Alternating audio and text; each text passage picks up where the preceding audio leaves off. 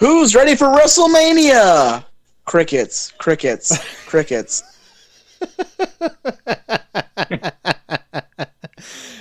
Welcome to the Review, a show where two small-town dudes and today another small-town guest give your big dumb opinions on WrestleMania 36. I am your host, Troy to the Max Extreme, joined always by my host. Gronk! Oh no, Gronk is now hosting this episode as well? Fuck our lives. I'm the host. I'm the host of Reviews review of WrestleMania 36, guys. It is off the chain. And we're also being joined by Mojo Rawley. So I'm getting all hyped over here. Let's get hyped, man. Now we once again have Coach Havens back on the mic. Of course, we always, that's me. we usually have you back for the big staples in the year for the wrestling events, and WrestleMania, of course, draws your name back to the recording studio through your own house. Quarantine. I appreciate it. It's a hell of a thing, this COVID-19. It's done a lot of weird things, especially for WrestleMania. My God. You could say that again. Yeah. So, one of the odd things jumping right into WrestleMania, I found is like, why did they decide to do it on two separate nights? To split it up? So, the only thing I can imagine that their thoughts were on that is that they knew they had a huge card. I think there was 16 total matches. Okay. And that's going to take you at least 5 hours. And to do 5 hours of matches in front of no fans would get very tiresome. Because I think last year their Mania went from like 6 a.m. to like at least 10:30. Yeah, 6 p.m. Yeah, you talk that many matches in front of that many people, no matter how many Boneyards or Firefly Funhouse matches you throw in, you're going to get burnt out watching it. Yeah, for sure. Yeah. I know I felt burnt out. I'm like, oh my God, this is still happening. And that's with a full-on audience. I was like, Jesus, WrestleMania is so long. Right. But even the crowd seemed like tired. Like the last year when we watched WrestleMania, like the crowd just seemed tired by the end. Well, so last year's Mania, and I know we're getting off to a hot start here, hot take Havens over here. Last year's Mania had that awful main event of the three-way women's match. And going back, I did rewatch that match within the last couple weeks because I like to go back. You know, if it's WrestleMania season, I like to go revisit a couple WrestleMania. If it's a Rumble season, I like to visit some Rumbles. So I'm a nostalgic kind of guy. And going back and watching that three-way women's match again, if you watch it now with a fresh mind, it's not that bad of a match. But if you watch it at the end of a 5.5-hour wrestling show, it is not great. So it's all about the perspective of it. And I think to that crowd on that night, they were burnt out. Yeah, I could see that for sure. Mm-hmm. The only reason I really say that is because like I kind of missed the NXT show. Because I kind of wanted to see that, but then they didn't have one at all, at least to my knowledge. They didn't miss anything.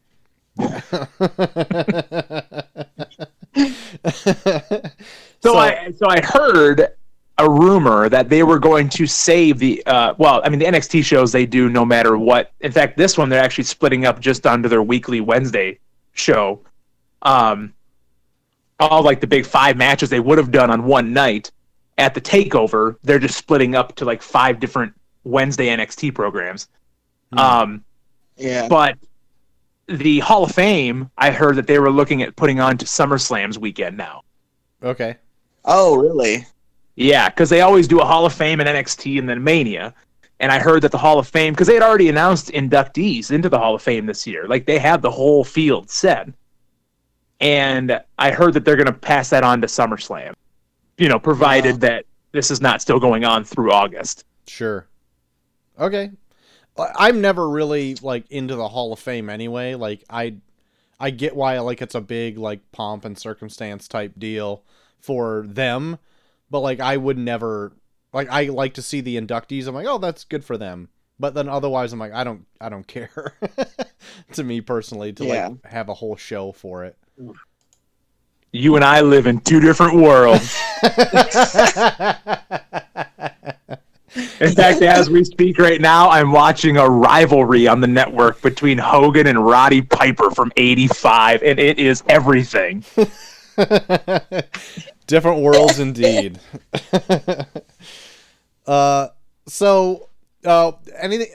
So because of the big pandemic that's going around, obviously there wasn't an audience for WrestleMania, and they pulled out of being in Tampa Bay and just did the show at the Performance Center, which the last few televised shows have also been at the Performance Center, correct?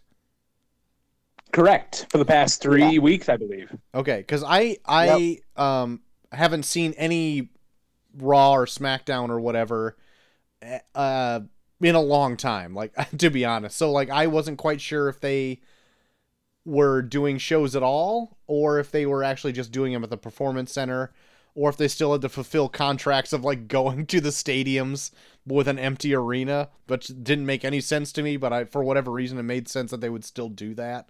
I don't know why, but I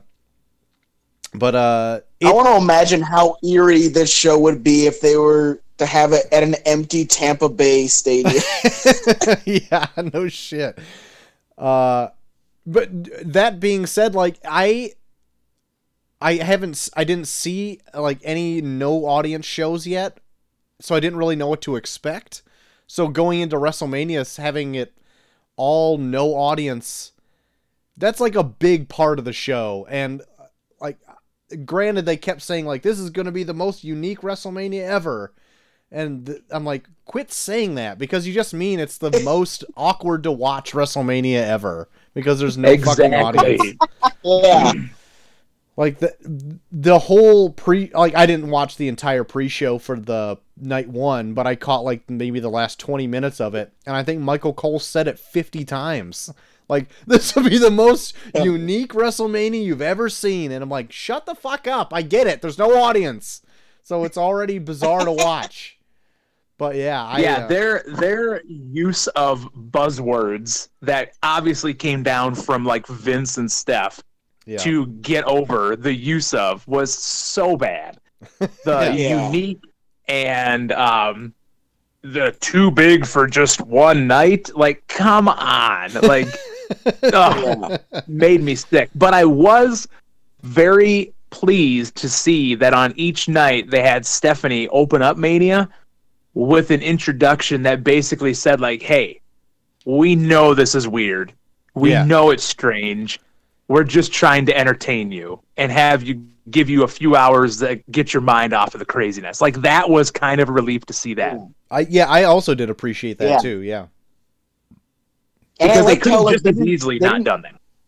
Yeah, and I also like they didn't even like bring up like coronavirus or anything like during the show either. Like they didn't say like, oh yeah, this is weird because of coronavirus. They didn't even say coronavirus at all. So it was like you could jump into this and it's like it's weird, but they don't tell you why it's weird. Yeah.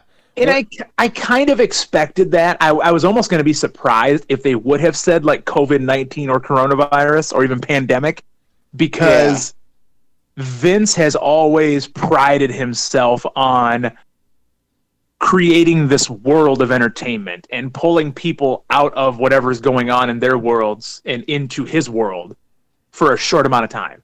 Yeah. And that's what he prides professional, sports entertainment on.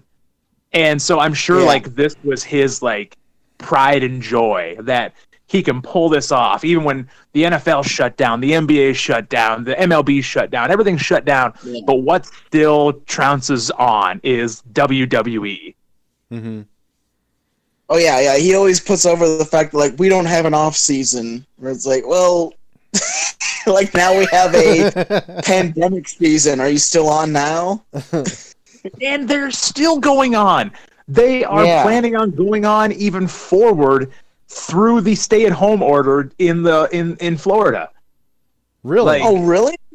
yeah, they're still I going to do Raw, NXT, and SmackDown from the Performance Center every Really? single week. I thought I heard something like they were going to take a break after, because I heard they had the Raw and SmackDown for this week taped, but I heard they were going to take a break, but maybe not. That was there was talk of that over the weekend, over Mania weekend, and they had everything taped up through last night's Raw. Yeah. But they're already contacting talents, getting them in their I don't know if they're driving in or flying in, if they can still fly in, but they're contacting talent saying, hey, you need to be here on Friday night for SmackDown and next Monday for Raw. So the plan is now, as I understand, to carry on. Oh, Bill, that Jesus. sucks. I mean, I get, like, if it's like the one, like exactly what you said, like it's the one thing still running, so it's like a form of entertainment for some people, but like that still sucks. You know what I mean? To like even like want to try to brave that. For the it sucks for the performers and for the cameramen and all that, like, because they would probably just be as comfortable as we are being home and not being out there, being forced to work or whatever, however you view it. But here they are. Vince is bringing them in, and like from what I understand, they have a hotel nearby that they're putting all the workers in, and they're bringing them to the Performance Center in stages because they have to stay within a certain number of people within this building. Oh shit! And yeah, so they're like getting shifts down, like from this time to this time you come over, and then you get bussed back to the hotel, and then the next wave of people come over. We do your segments. So yeah, it's like very well produced, but how crazy that Vince is like, yep, we're going forward. That is insane. Man. And and also to the fact that like, so WrestleMania, this is well, I don't know if it's the first time it was pre-taped, but like it was pre-taped because they could, right? Because they have no audience. Yeah. And so, JT, you were telling me last week that they even pre-taped alternate endings to matches, so like spoilers wouldn't go out. Did that hold up to be true? Yeah. Like, I heard, well, I don't know, I didn't look too much into it, but I did hear there was a rumor that they taped, for every match, they taped a alternate ending, so like spoilers couldn't get out, to where like they filmed a different ending to each match, so like only the editors of the show knew what the actual ending to every match was. That's fantastic. I had not heard that. After I did hear that. It got out because I guess there was like clips out there that showed like Braun Strowman and Goldberg both posing with like the Universal title after their match.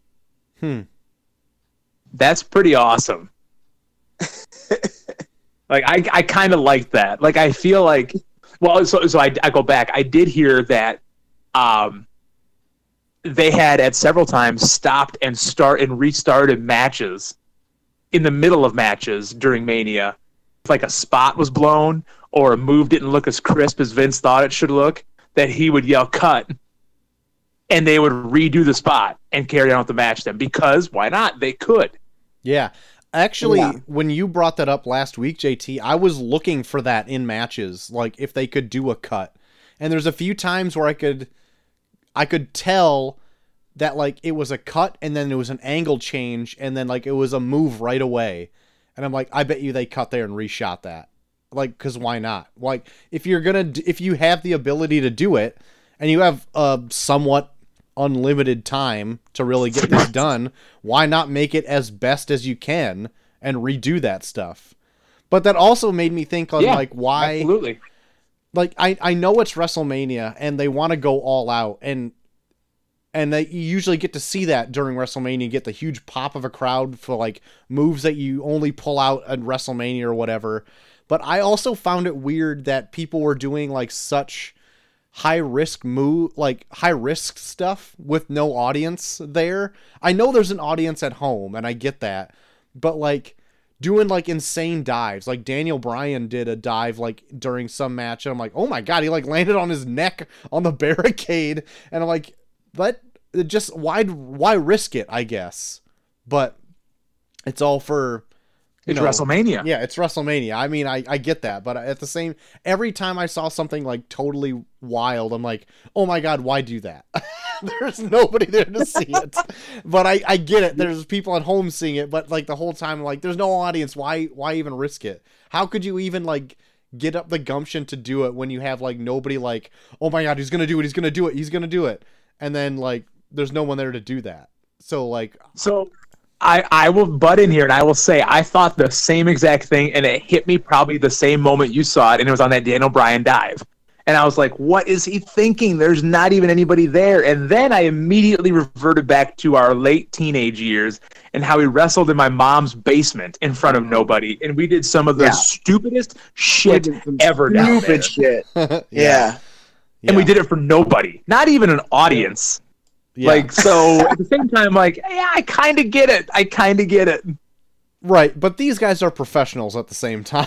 I mean, I do we're get professional basement wrestlers. Oh, I mean, of course. I mean, I understand that 100% more than anybody, really. Yeah, you should. Yeah. So yeah, but the professionals, but they have more of a reason to do it because they're getting paid. We didn't get paid. Very well. You got paid in 4 12-packs of pop every Sunday. Oh, Jesus. Yeah. I'm gonna curse you for my stage of diabetes I probably go through later in life. Understandable. Well, to be fair, Joel, you never really finished a soda, so they were just lying That's about true. Joel's house. Ask my mom. She hated Joe.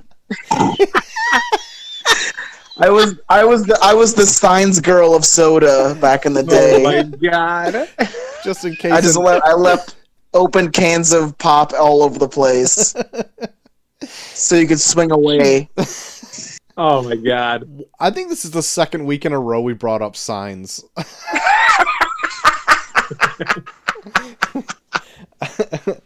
Well, why don't we just jump right into the card? I have it right in front of me here, and we can go through match by match like we usually do.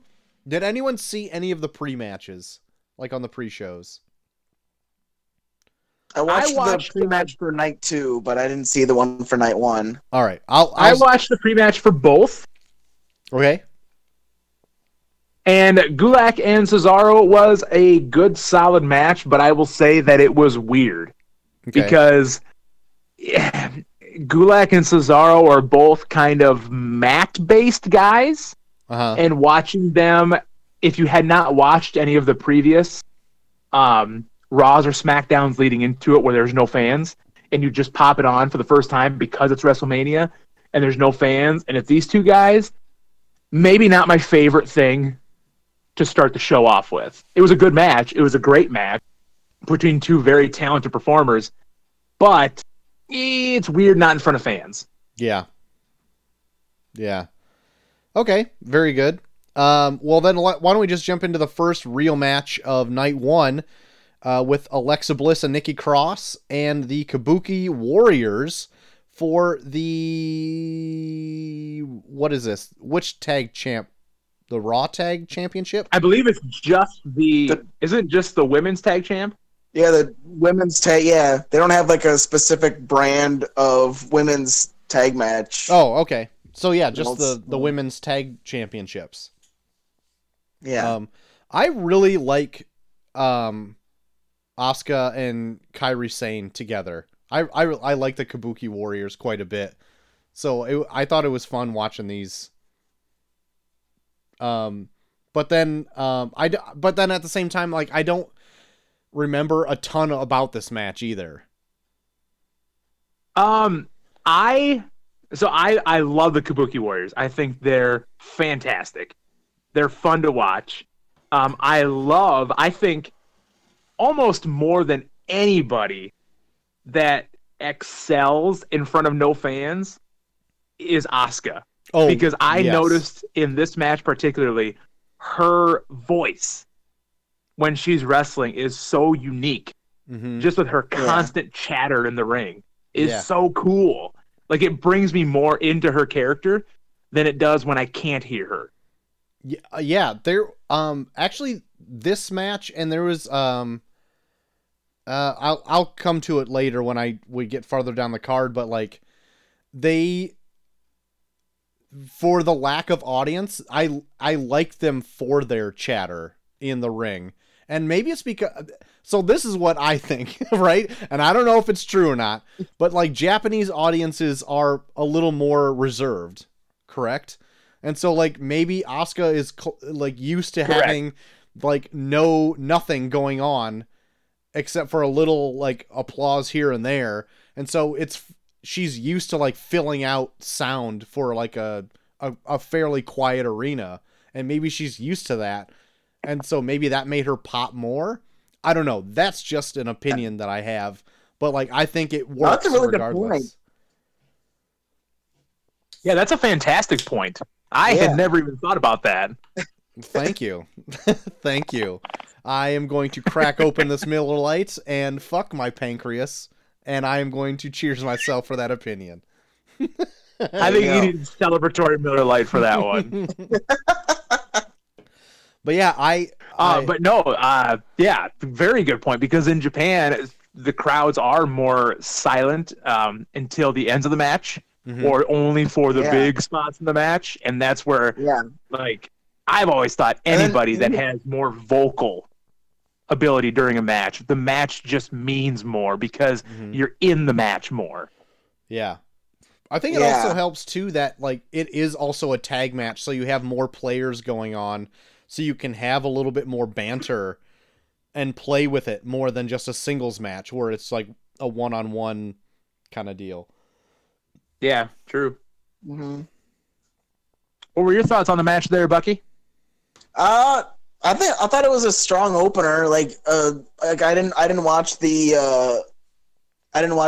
opening or the pre-show match, so this was kind of like my introduction to what this show was going to be like.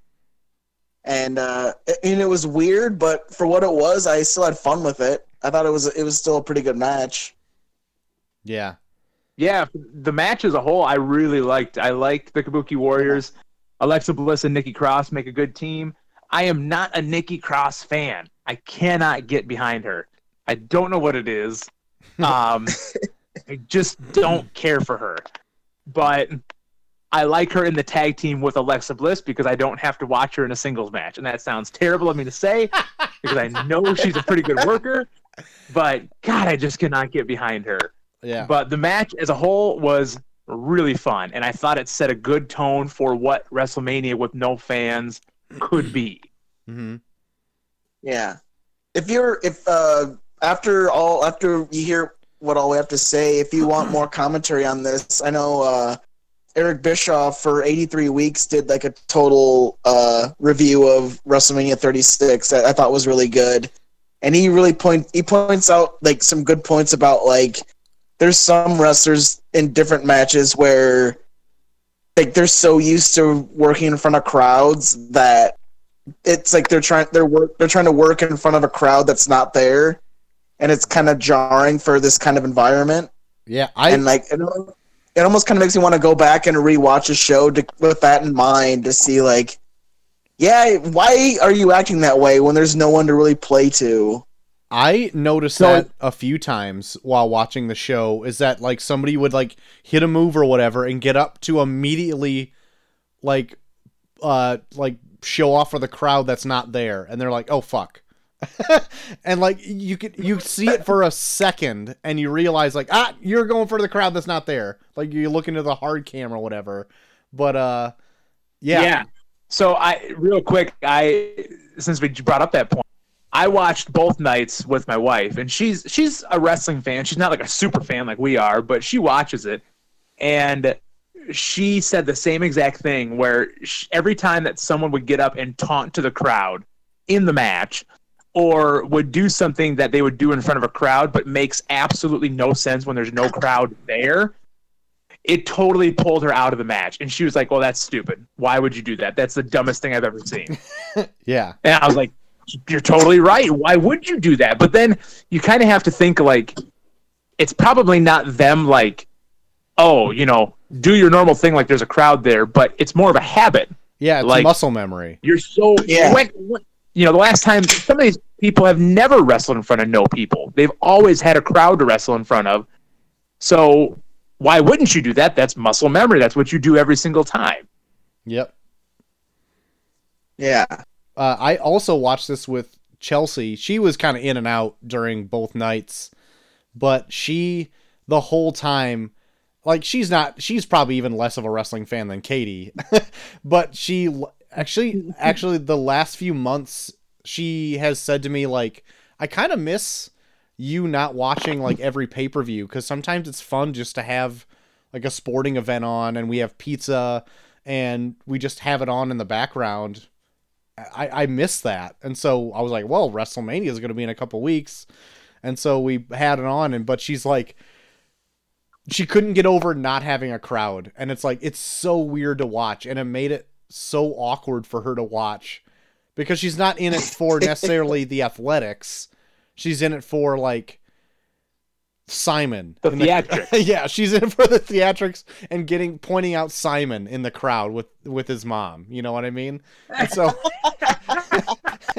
and they weren't there. So she was not into WrestleMania this year.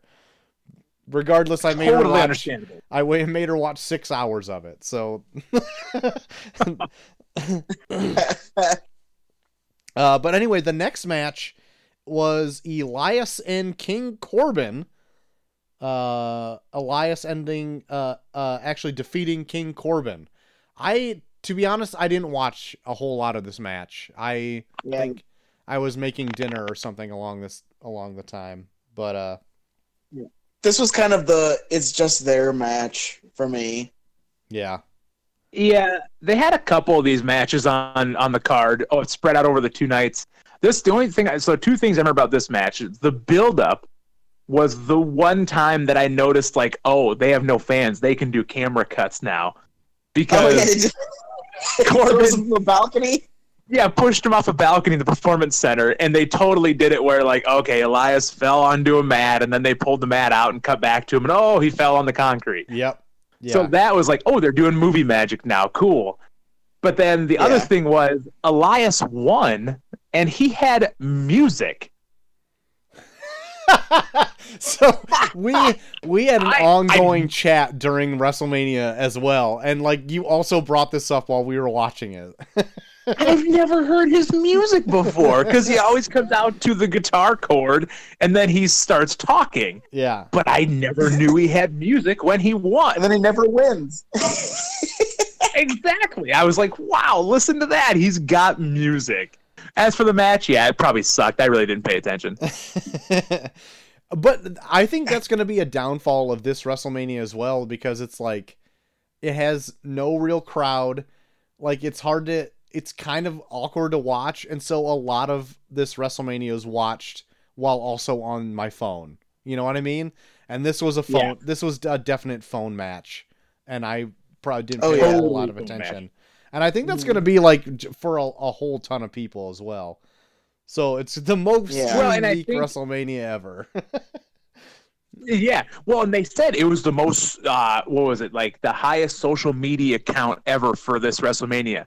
And they are putting that over on everything that they can. I watched a little bit of Raw the following night from Mania. And all they talked about the entire night was, oh, it's the most talked about social media WrestleMania of all time. That's because everybody's on their fucking phone the whole time. Yeah, and that's not necessarily always good either. Literally nothing else is happening. Yeah, there's no other entertainment that you can possibly watch. So why wouldn't it be the most talked about WrestleMania of all time? Yeah, and I would say on probably on my PlayStation they'll put up like any kind of new movie or whatever, and it's like WrestleMania was like on the main banner of like PlayStation as like, this is the one thing that's happening tonight. Yeah, they had YouTube ads for WrestleMania. Like shit. Like I'd pop open like a Binging with Babish fucking thing, and it'd be like WrestleMania 2-night event, blah blah blah blah blah. I'm like, what the fuck? I've never seen this before. So breaking away a little bit from the matches, I know that going into Mania, this was before the whole pandemic hit and shut everything down. There was some talk, and I wasn't too deep into researching it, but there was talk of WWE really trying to get back into like the pay-per-view model. Okay. Yeah. So I don't know how far they got along with that, because I'm sure once this whole thing went with the no fans, it really turned a lot of people off and probably changed their like plan going forward. But they were like planning on something huge for this Mania. Like they really wanted to pull back like the traditional pay-per-view model. Yeah. So that's probably why it was stressed so much everywhere else too. Okay. Well, yeah. Like I heard, like that's why they brought Goldberg back, and that's why they were making sure they had all these big.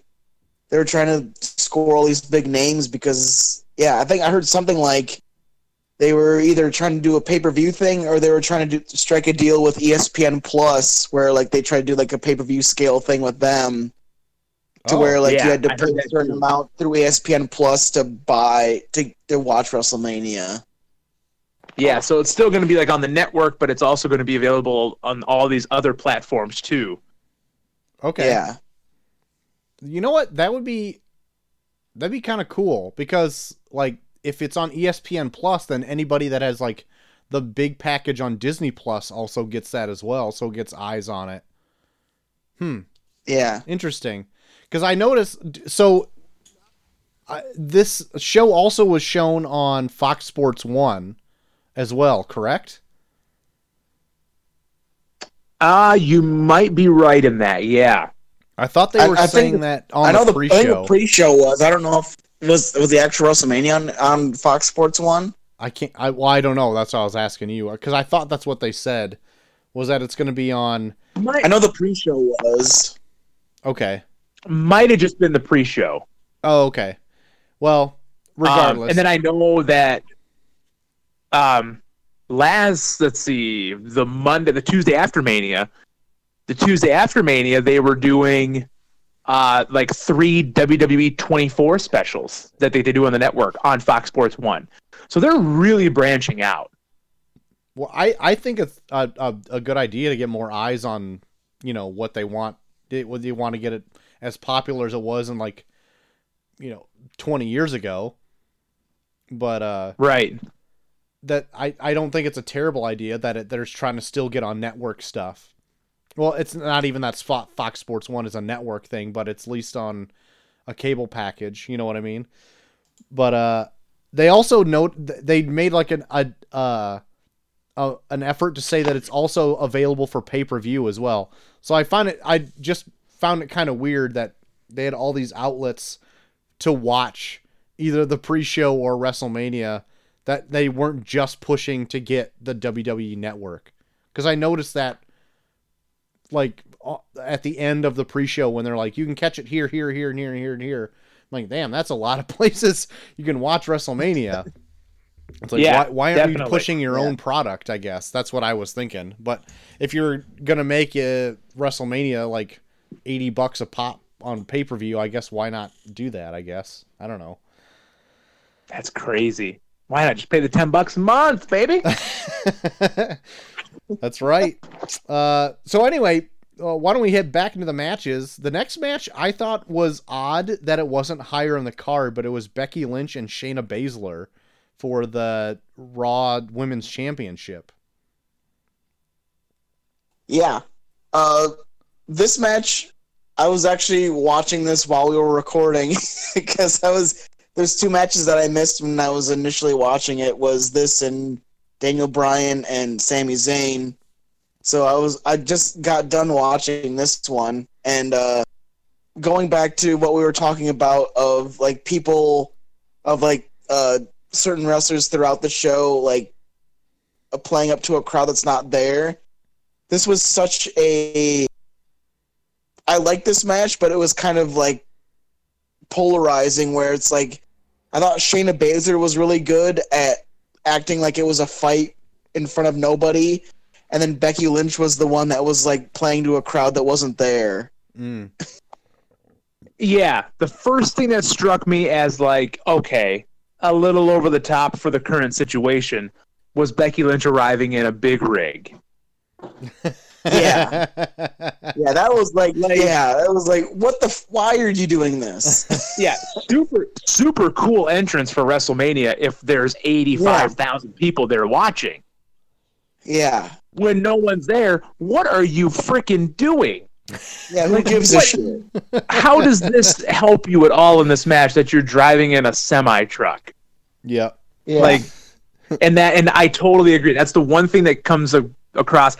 Honestly, I don't remember much about the match itself, I don't either. which I don't know what that says about it. But I agree that I remember Becky Lynch doing a lot of those like posing type things. Yeah. But like in her defense, like she does that like regularly. Like she'll do like a spot where it becomes like a close call, and then she'll do that like that head nod where she's like kind of like head nodding to like people cheering, and she does that here too, where it's like no one's cheering. Yeah. Right. And I think that's where it goes back to like it's out of habit. That's what you do every single night of the week. And now Yeah. it just so happens there's no fans there. Well, it's kind of hard to change that habit. Yep. Yeah.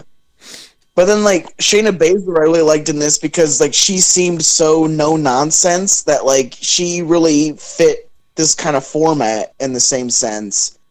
Like, she was just, definitely. like, she was just, like, always in your face, like, I'm just gonna rip your head off the whole time, where it's, like, that could fit for a crowd, but, like, especially for something like this where there's no crowd, like, she looked like she was there to do her job because there was no one to really play to. Mm-hmm. Yeah. Yeah, I really like Shayna Baszler. And I hope that this is not like the end for her as far as like at the top near this, because I think like she's tailor-made for being the champ. And Oh, yeah. She's perfect. like she needs to be the champ where people chase to come to her, because she had that role in NXT for a year and it was fantastic. She went through so many people and they all like rose to that occasion, and then she would just shut them down.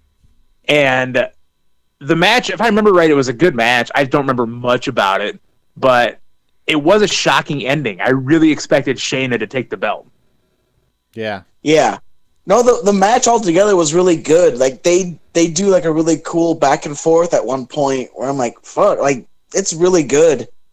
Them just kind of like, even despite the fact there's no crowd there, like it was so good near the end that I was kind of invested even without there not being a crowd. Yeah. That's awesome.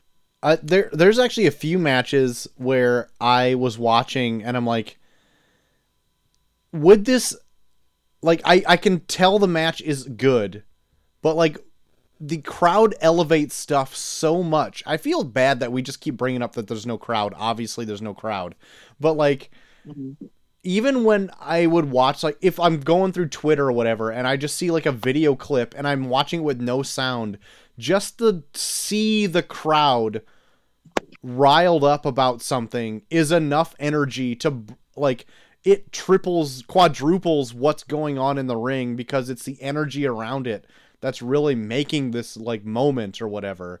And it just sucks. You're totally right.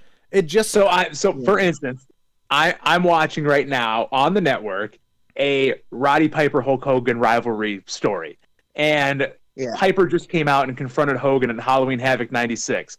I have it on mute. I'm not listening to anything, but I'm watching the thousands in the arena go crazy that Roddy Piper just came out, and I can totally read it. It's so cool. yeah. Yeah. And that goes to what you're saying, that like, even if, just having crowds in attendance makes a difference. Even if they're quiet, it makes a difference. Right. I know. Oh yeah. For sure. This next match, Sami Zayn with Cesaro and Shinsuke with Daniel Bryan and Drew Gulak. I didn't see a whole ton of this match. Like, for whatever reason, I got pulled away, and I think I was like making dinner or whatever. But I did kind of catch a chunk of it. I actually wanted to see this match because I haven't seen Sami Zayn wrestle in forever. And him with Cesaro, I'm like, oh my God, like, this seems like a pretty great match, especially against Daniel Bryan. And I feel bad that I didn't see a ton of this match. So, what'd you guys think of it? This is probably up there. This is probably up there as one of my favorites of night one, just based on the fact that, like, Daniel Bryan beats the living fuck out of Sami Zayn in this match. The only thing I remember from this match is the freaking dive that Daniel Bryan does. And that's about it. Yeah, that, and God, like, the kicks and slaps, like, they really utilize, like, the negative space of noise that they have in this, where it's like you can see Daniel Bryan is kicking it up a notch in terms of strikes, where he's doing everything that he can do that makes a sound, because that's pretty much what you have to do in this kind of scenario. Mm-hmm. And I think out of everyone, I think he's the one that uses the no crowd the most to his advantage, because he has, like, that ability to strike in safe spaces but make the noise where you feel like you're watching an actual fight where he's actually beating the fuck out of somebody. And there was a point watching it. There's a point watching it where I was like, Jesus Christ, like, what did he do to you? Was that on the curb stomps? Because that's what I thought. God. Oh my God.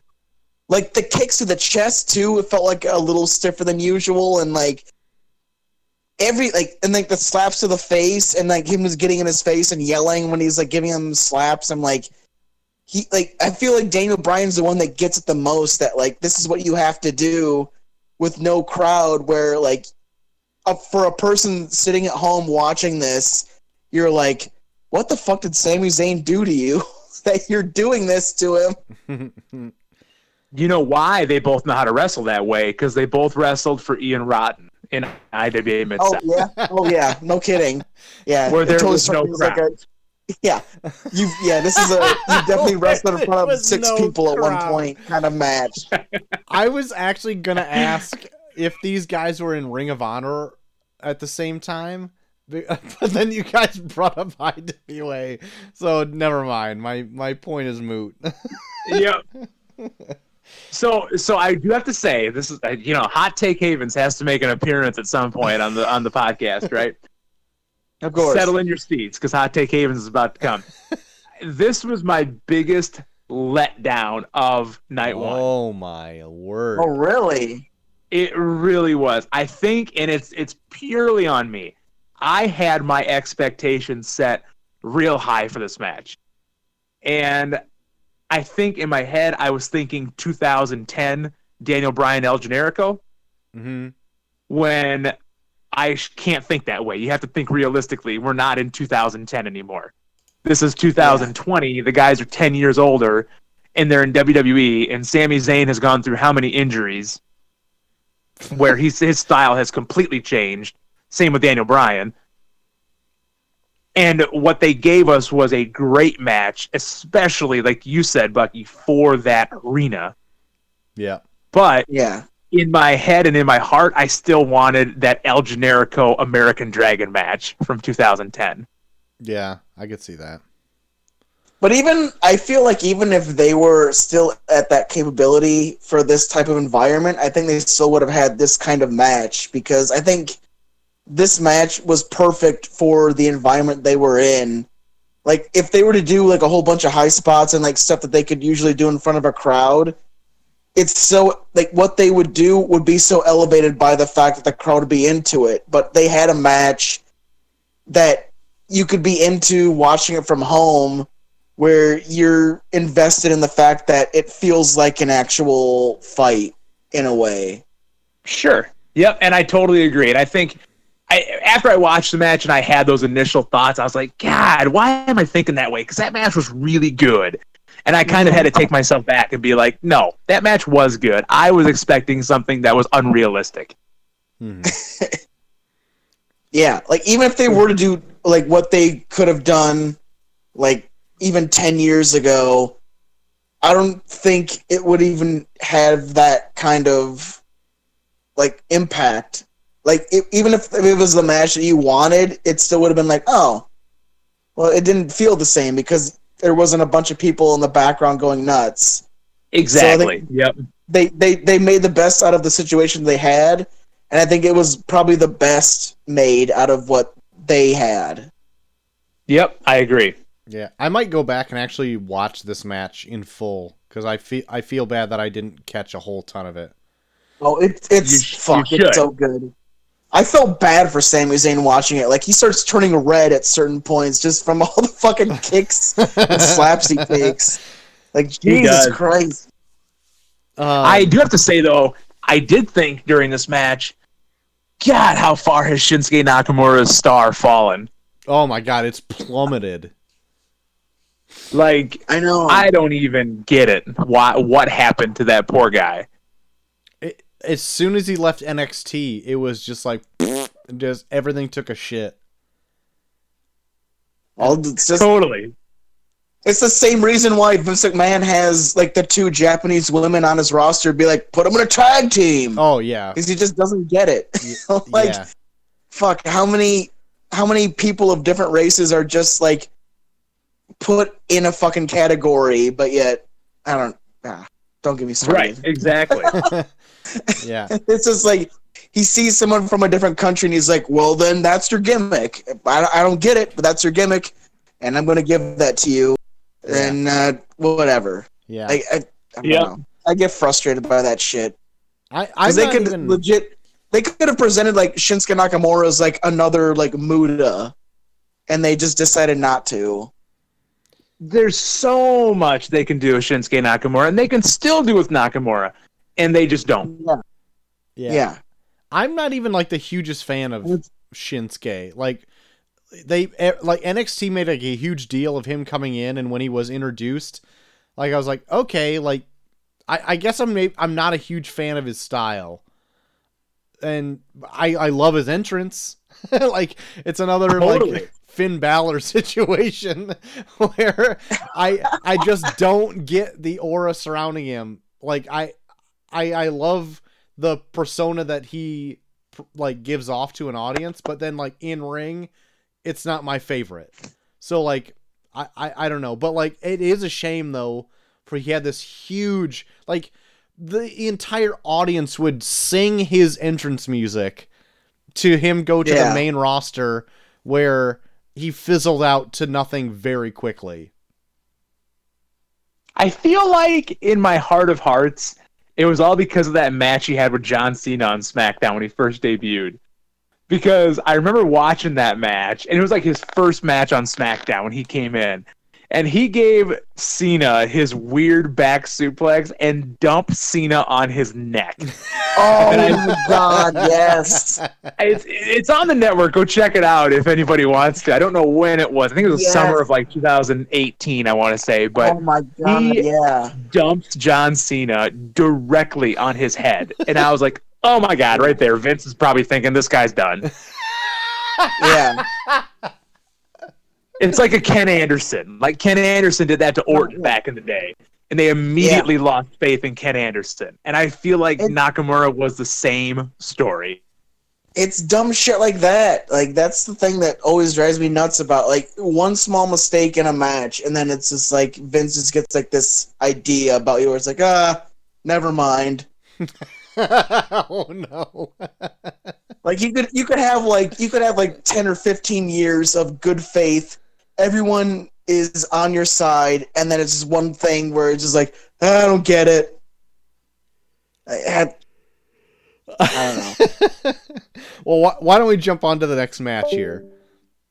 We have John Morrison versus Jimmy Uso and Kofi Kingston. It's a triple threat ladder match for the WWE SmackDown Tag Championships. Would you guys? Yeah.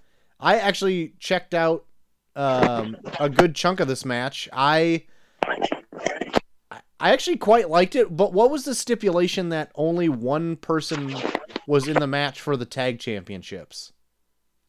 Well, they had to make up for it because I guess I heard that like the Miz said that he had I think he had like a fever, and they kind of took precautions that way. And it was like I think it happened like that day, so they had to like really make up for it. So and because he was the other half of the tag champs, they were like, well, okay, well then we'll just have one member of each be in it instead of having tag teams. Okay. Yeah, that's what I heard too. Okay. That's too bad. But I think the match was pretty good overall though. I think it was like the longest match for that night. And I thought it had a pretty fun ending to it as well, for them like having to pull an audible. Yeah, I thought what they did with the ladders, given the situation, I thought was pretty good. I was a big fan of this match. I thought it was, it was right up there with like a good solid ladder match. Like, I know we keep saying the no fans thing, but this really, to me, had no effect of no fans. Like, they did all the huge ladder bumps. They had cool spots. They all gelled well together. It had a cool ending. Yep. Like, I thought, fans or no fans, this match held up there. Like, this was good. Yeah. Oh, yeah. I really liked the finish of this match, too. I thought it was a really cool finish. Yeah, I don't think you could do the finish if... Well, maybe you could do the finish if like it had like 6 people in the match, but it worked well enough with just the 3 in there. I thought it was really cool. Yeah. Yeah, it was a fun match. And really, honestly, my first real good look at John Morrison since he's been back, because his Rumble performance was like 3 seconds when he got tossed out by Brock. So fast. Yeah, and then, if you're, unless you watch the weekly product, which I feel like a lot of people don't anymore, this was really your first time seeing him. He was in Elimination Chamber, but, and he won the tag belts, but this is his first big highlighted performance, and he looked just as good now as he ever has. Yeah. Yeah. No, yeah, he was good in this. I think he was probably the most standout person in the whole match. Yeah. God, I've been impressed with him ever since I saw him on fucking Tough Enough. You know what I mean? Yeah. And then he's been. Man, you're going way back. But like, for real though, like he's always been like a super athletic, like gymnastic type guy. You know what I mean? It's like he can do whatever in the ring, and then he's jumped around from WWE, and he went to. Did he ever go to TNA? Yeah, he went everywhere. Yeah. Oh yeah. He was everywhere. He jumps around so often that like he comes back to WWE and I don't even know if he left or not. Like it's so frequent that like, and then I see him like acting here and there and other like short things. Like he was in like YouTube shorts for this other channel I used to watch as like playing like Casey Jones from the Ninja Turtles. And I'm like, wait, are you still working are you still working for WWE and you're doing like this? Like, are you hard up for money or what's going on here? But like, so he's all over the place. But like yeah, anyway, the ladder match was really great in my opinion. I thought it was pretty fun. Yeah, he really used his parkour abilities, if you didn't know, because I told you 37 times. Guys, I fucking love parkour. Parkour is fucking cool as shit, especially when Michael Cole is way into parkour. If you didn't know, parkour is when he uses his surroundings to jump off of and use them to his advantage. And if you didn't know that, just listen to that match and they'll remind you 13 times. I feel like we could play Neil's best game over how much he beat that fact to death. God. Why don't we jump to the next match? Kevin Owens and Seth Rollins. I thought this was great. This is a really fun match. This was probably one of my favorite matches of the night. Oh yeah. This was okay. This is gonna get real intense here for a second. This was my favorite match of the night until I rewatched certain matches earlier tonight. Okay. Oh shit. So after night one was over, I was saying Owens Rollins was my night one match of the night, but that got changed later on. Okay. Oh, I loved the interplay between the two of them. Like, these two excelled with no fans because it goes back to the Asuka. They had so much talking in this match that you could hear because there was no fans. And I felt like there was such emotion in this match that it came off so good. Yes, that's one of my points why I like the match too, because both of them can talk shit to each other.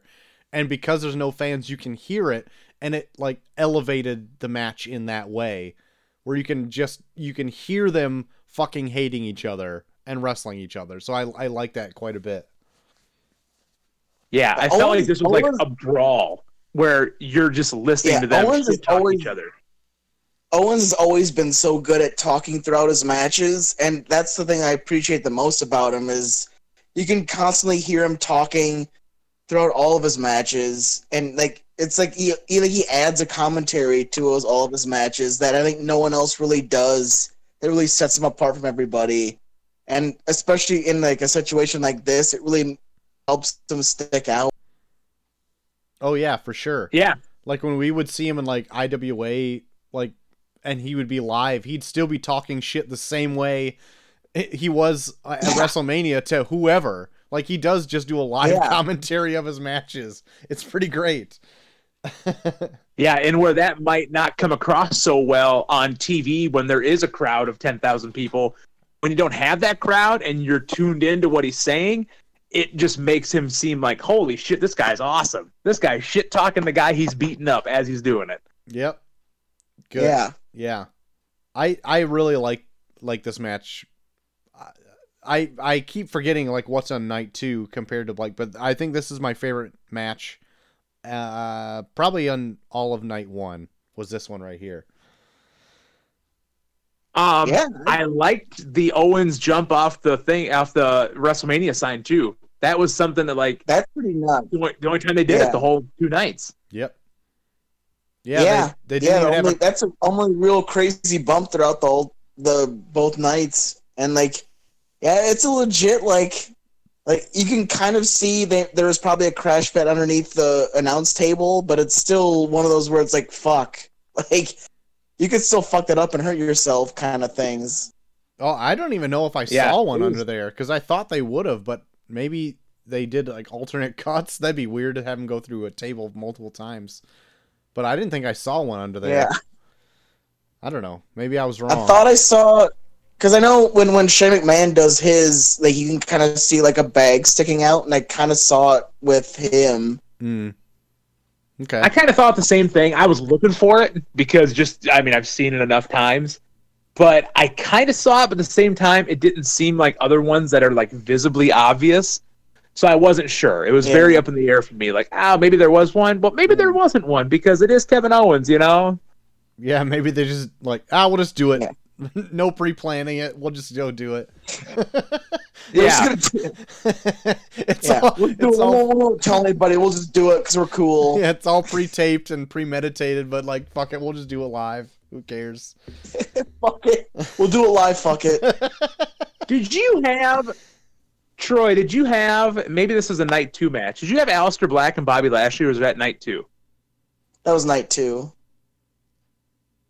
Okay, getting ahead of myself. Yeah, that was night 2. There's only 2 more matches on night 1, and that's Braun Strowman and Goldberg, and then the Boneyard match are the only things left on night 1. Yeah. So what'd you guys think of Strowman and Goldberg? Who had thoughts on Strowman and Goldberg? I guess it was definitely what I thought it would be. Yep. Yeah, for sure. Like I don't know. I don't know why I thought anything less. I found it weird that they actually kept Goldberg. Well, I guess Goldberg is a big enough name that like it'd make people still want to watch WrestleMania with no attendance or whatever, but still, I don't know. It didn't do much for me. So, yeah, typical like you guys said. Like this is exactly what I expected it to be. I'm a little surprised Strowman won, but there's actually more fun information I found out after the match than I found going into the match. So I read that there was talks of Jeff Hardy actually What? being the original replacement. Yes, there's talks of Jeff Hardy being the original replacement for Roman Reigns once Roman pulled out. Okay. So to me, that sounds way more intriguing than Braun Strowman. Oh yeah, 100%. shit. But then, for whatever reason, I haven't found out why they went with Braun. And I follow Braun on Instagram, and he said on Instagram that he actually had just got done making a 20-hour drive up to Wisconsin from Florida to visit family. Holy And shit. yeah, and he literally was at his family's house he didn't say where in Wisconsin, but in Wisconsin for an hour, and he got a call from WWE when they made the call to put Strowman in, and they said, you need to be on the private jet at 9:30, and you're going to be down here at 1 in the morning, and you're doing your match with Goldberg tomorrow. Jesus Christ. 1 in the morning? Yeah. Well, because they flew him. He got on the jet at 9:30, and then he got down to Florida at 1 in the morning, and then he that morning they were filming Mania, and that's when he had to just be to in there. have a fucking 2.5-minute match. Yeah, exactly. Not even 2.5. Wikipedia says this minute was 2 minutes and 10 seconds. Holy Jesus. shit. Yeah. And it was exactly what I expect from a Goldberg match in 2020. Yeah. Fuck. I'm surprised they keep bringing him back. That. But I think they brought him back this time because what we brought up earlier, that they were trying to do the whole pay-per-view thing. Yeah. Sure. And that's going to get a lot more buys. Having Goldberg in it, yeah. Oh, fuck. Man, that's fucked up. Well, anyway, with that But he's match... he's definitely past his prime. I mean, I love Goldberg, but I guess he's not past his prime. That's all he ever did. That's all he ever did. So he's always going to be in his prime as long as he can lift guys. Yeah. Yeah, fuck Goldberg. I'm not a fan of Goldberg. I've never... Goldberg was an overhyped... Goldberg is the Ultimate Warrior of the 90s. That's a very good comparison. Yeah. He's a useless piece of shit that they knew how to sell him. That's pretty much all he was. Yep. Yeah. I've never gotten into Goldberg either. Up until he came to WWE, and it was the aura of him, you know what I mean? And but still he just kind of did the same shit. He was never really super impressive. So I don't know. That would have been the height of it for me when he was first introduced to WWE. But even then, after I kind of seeing him now just to see if he's gonna fuck up. Right, yeah, right. But when he first came to WWE, it was almost hey, this is a chance that it could be a reboot. Maybe he's gonna be something more than he was in WCW, and then it wasn't. No, it never was. Yeah. The last match of night 1, man, we've already gone an hour and we're not even into night 2 yet. Jesus. It is the Undertaker versus AJ Styles in the Boneyard match. Troy, I want your opinion first. Okay. I'm only laughing because I already know what it is. So this match, I don't know anything up to this or whatever, what caused this match, but it seemed to me from all the information I gathered that nobody really knew what a Boneyard match was. Turns out it's just a buried alive match off the grid. You know what I mean? It's not in the stadium. It's just somewhere else. For it to have a WrestleMania with no audience, and you're bringing back the Undertaker, and you have AJ Styles, who I feel can still do whatever you need him to do, right? He's still super athletic, and he's still strong enough where he can do a lot of stuff that other people, like lighter guys, can't do, but he can still fly around. I feel like this match is a bit of a misstep not having it in a ring or in an arena. And I feel like it's a high production value backyard match. And I do not like it at all. For all the things that they are available for them to do with editing, they had multiple hours to shoot this if they needed to. This is what they gave us. And I feel like it's lackluster, boring, and shitty. And I do not like this match at all. So you guys have the floor now. Okay. I'll go next. So, Okay. how many times have you watched it, Troy? Just the one time, because I do not want to revisit it. Okay. Hear me out. Now, earlier I said Owens and Rollins was my night one match tonight Get when the I first fuck watched this. out of here. All right, go ahead. No, I will not. Let me have the floor. So, immediately upon viewing this match, I had the same exact feelings as you. I was watching with my wife. We both said the same thing. Terrible match. This is so boring. I hate this match. It's awful. Same exact things as you just told me. I wanted to give it a second chance because I heard so many people on the internet were up and down on this. I heard people hated it. I heard people loved it. Same. But I thought it at least deserved a second viewing. I watched it earlier today before we recorded. It became my match of the night. Oh, my God. I swear to God. I don't know what changed. I don't know why I didn't see this on the first time, but like you said this would be better in a ring. I disagree because I think Taker's best moments in the ring are past him. I think him having this produced match that has the as hokey as it can look, and I think they tried to make it look. It's wrestling. You got to take yourself out of the. It has to be in a ring. It has to be this. It has to be grappling, and put yourself in what wrestling is going towards in the future.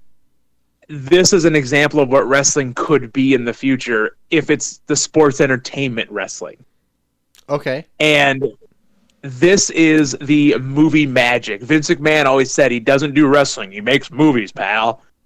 Well, This is making movies. And for what they had the capability of doing, I felt like this was a good start. And I really enjoyed it. I don't know how to put it anymore, but the second viewing, something clicked, and I was like, man, that was actually really good. And I thought on the first viewing that it went on and on and on and on.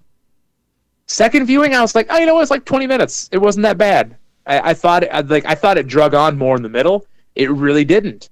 So I recommend checking it out again. Now, Bucky, tell him how great it was. I kind of want to go back and rewatch it now because you're talking it up so much. When I watched it, I appreciated it for what it was. Like, I really liked that WWE is now taking this opportunity that they have no crowd, that they can really play with the idea of what constitutes a wrestling match. And because this was night one, this is my first experience in terms of, like, what's a recorded type produced wrestling match outside of like the what was it, like the Matt Hardy compound matches or whatever that they used to do. Like, this was like my first experience with it, and I thought for what it was, I thought it was interesting. Like, I couldn't say that I was like a huge fan of it when I first watched it, but when it was all said and done, I really liked that they tried it. And when we get into night two, I'll talk about what they do there that I really, really, really liked. But with this, it was like, it felt like a really cool try. And like what you said, what could be the future of like sports entertainment and wrestling in general, where it's like, if something like this were to happen again, you could make like a show based on like a match like this. Yes. Okay, so let me re-emphasize with the points that you guys made. I feel like this match is a step in something different that can be great. And I feel like if this is taken and elaborated on it more, this would be a cool stepping stone. But then things later yet to come, which could end up being great, you look back on this and be like, yeah, it was quaint and fun, but overall it wasn't as good as what came after. And granted, like, things are always built on things that came before it, and you can't always like they're gauged on how much of an experiment they wanted to do at the time. But like having two experiences on each night, kind of playing with the product, right? And having it be pre-taped. This one, I feel, pales in comparison to another one that they do later on. And I feel like even on a rewatch, I feel like they're not living up to each wrestler's like strengths. Like, granted, the Undertaker is he's old. Like, he can only do so much now, and I get that. I even watched like a little bit of the Undertaker doc, like the first look after it, and I get it. He even knows it himself. Like, I'm getting up there where I can only do so much now, and I understand his limitations, and that's not necessarily my issue with it. It's just that I feel like where it was set, it's just so boring to watch these guys meander around this phony graveyard and throw each other around into things. Like, I don't feel like that's entertaining at all. Like, it's really boring to me, especially for it to go on for 20 minutes.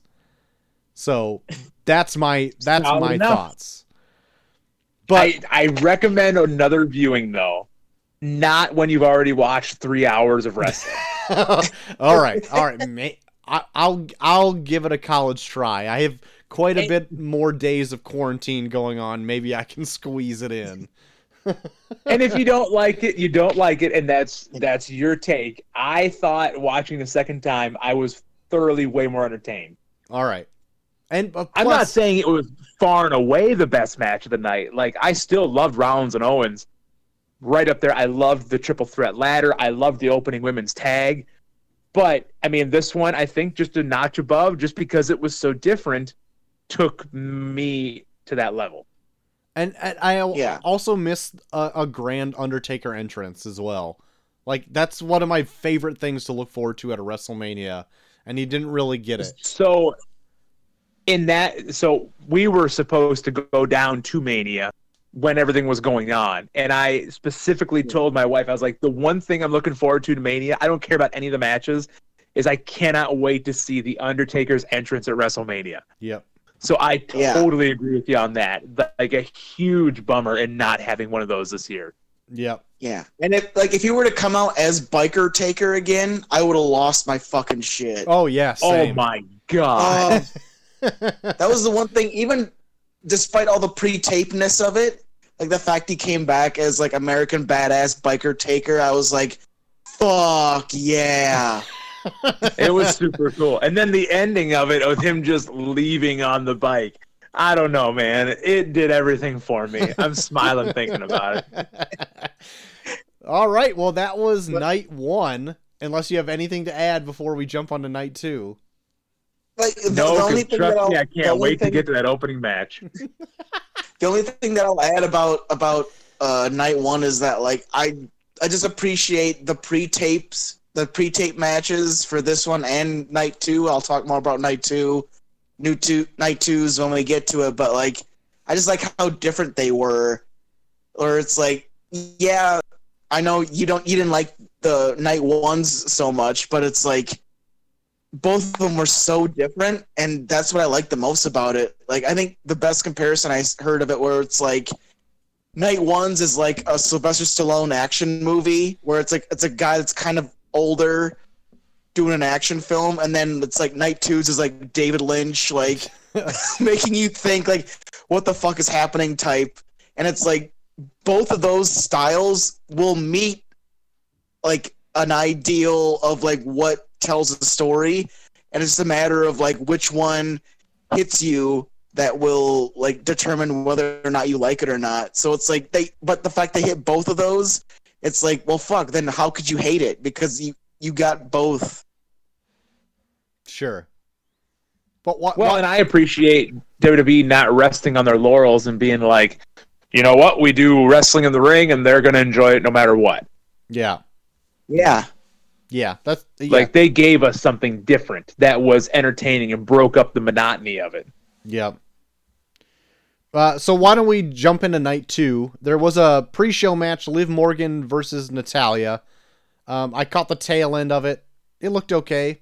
Liv Morgan looked better than I ever remember her looking, so like wrestling wise, not just how attractive she is. But, or both. Dude, yeah. I brought this up in our group chat when we were talking. Liv Morgan is wearing a top that was so tight, it looked like she was strangling the shit out of her breasts. Oh yeah. It was very form fitting, let's just say that. Form fitting? It was strangling the fuck out of her form. It was like flattening her form. That's true. Christ. So the opener of the whole show was the singles match for the NXT Women's Championship, and it was Charlotte Flair versus Rhea Ripley. Cole Versus who? Rhea Ripley. Your girl, Cole. you have the floor for a little bit here if you'd like to go on. Well, I'd like to have the floor with Rhea Ripley, let me tell you. So, first off, wow. Like, just wow. I can't say much more. Like, but seriously, how awesome did Rhea Ripley look?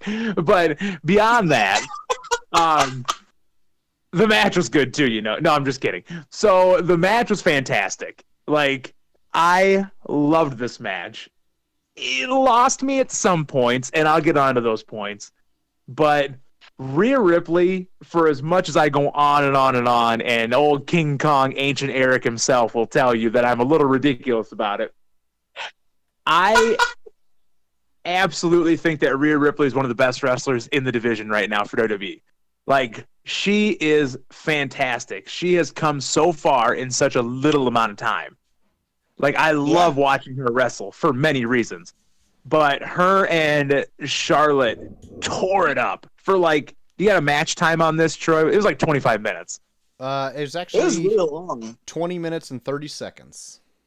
20 minutes. Shit. It was such a long match, especially to start out the show, and especially for a women's match. I mean, not that there's any, they go long now, but wow.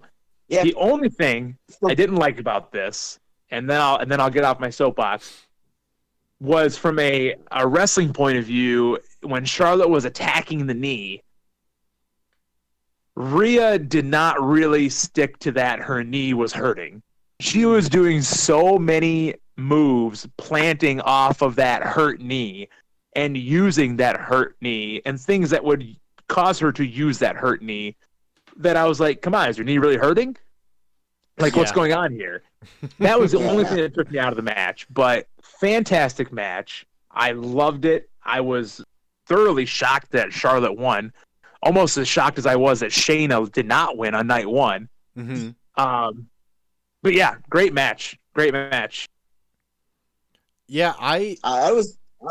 Oh, go ahead. I was a huge fan of the opener of the show. I thought it was a super strong outing for the second night, and I kind of did notice what you were talking about, Cole, like Rhea Ripley not really selling the knee a whole lot.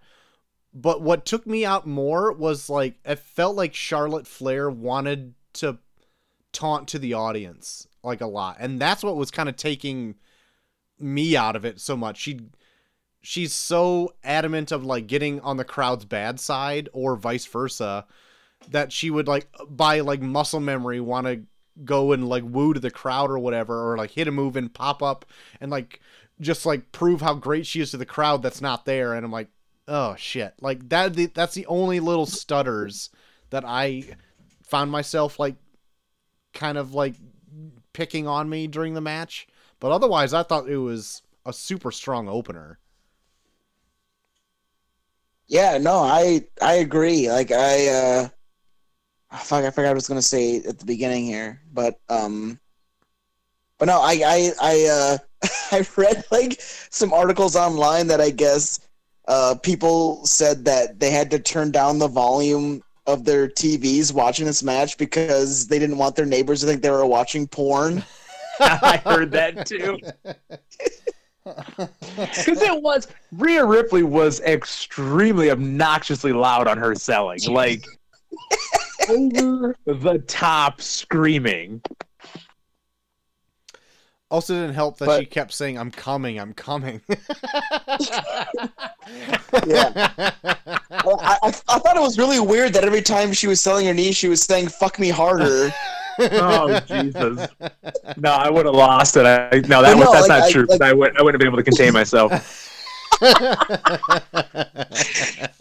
I like the finish of this match a lot because it's like the fact that Charlotte Flair has won the NXT women's title, like it really shakes up what is NXT gonna do now, and it almost makes me want to like tune in and see like shit, like what are they gonna do with her as the champion? Oh yeah, make it as like this unattainable thing where like kind of like having Lesnar, have the championship. Where it's like this. Yeah, like what if like Brock Lesnar came in and won the NXT title, and you're like, what? Right. I mean, it's kind of the same thing. Like Charlotte is this like top of the tier women's title, and now she's got the NXT title. So it does, and it creates so many fresh matches. Yeah. Especially being in NXT, and I guess they're doing like a big ladder match tonight to determine like the number one contender for it. And it's like all the women in there are so new, where it's like I want to see all of them in a match with Charlotte Flair, and it's like going to be one of them. It's kind of interesting. Yeah. So by the time this podcast drops, that match is done, and I think I read that Io Shirai won. So really? Right there is a fantastic fresh matchup of Charlotte and Io Shirai. Yeah. Holy fuck, yeah, that'd be really cool to watch. Yeah, like matches that we're not going to get to see, because Charlotte's always wrestling the Natalias or the Liv Morgans. But now it's all this new NXT crop of women. Yeah. Yeah. Cool. Well, jumping into the next match, Aleister Black versus Bobby Lashley. I have grown to like. So this I butted in because this is the match I thought we forgot on night one. I watched this one. I watched this one today because I had no recollection of it from watching it when it actually happened. This match strikes me as the match, and I don't know why, but it just hit me when I was watching it. This match was hurt so bad by not having a crowd of 80,000 people. Yeah. I think Aleister Black, for number one, Aleister Black's entrance was awesome with nobody. It would have been over the top amazing with a huge entrance ramp and 80,000 people. Oh, totally. Yeah. Totally. Sure. I mean, it would have been something that people would still be talking about. Like, oh, I remember Aleister Black's entrance. So cool. Yeah. And then Bobby Lashley looks really good in long tights. Like, he needs to stick with that long tight look. Yeah.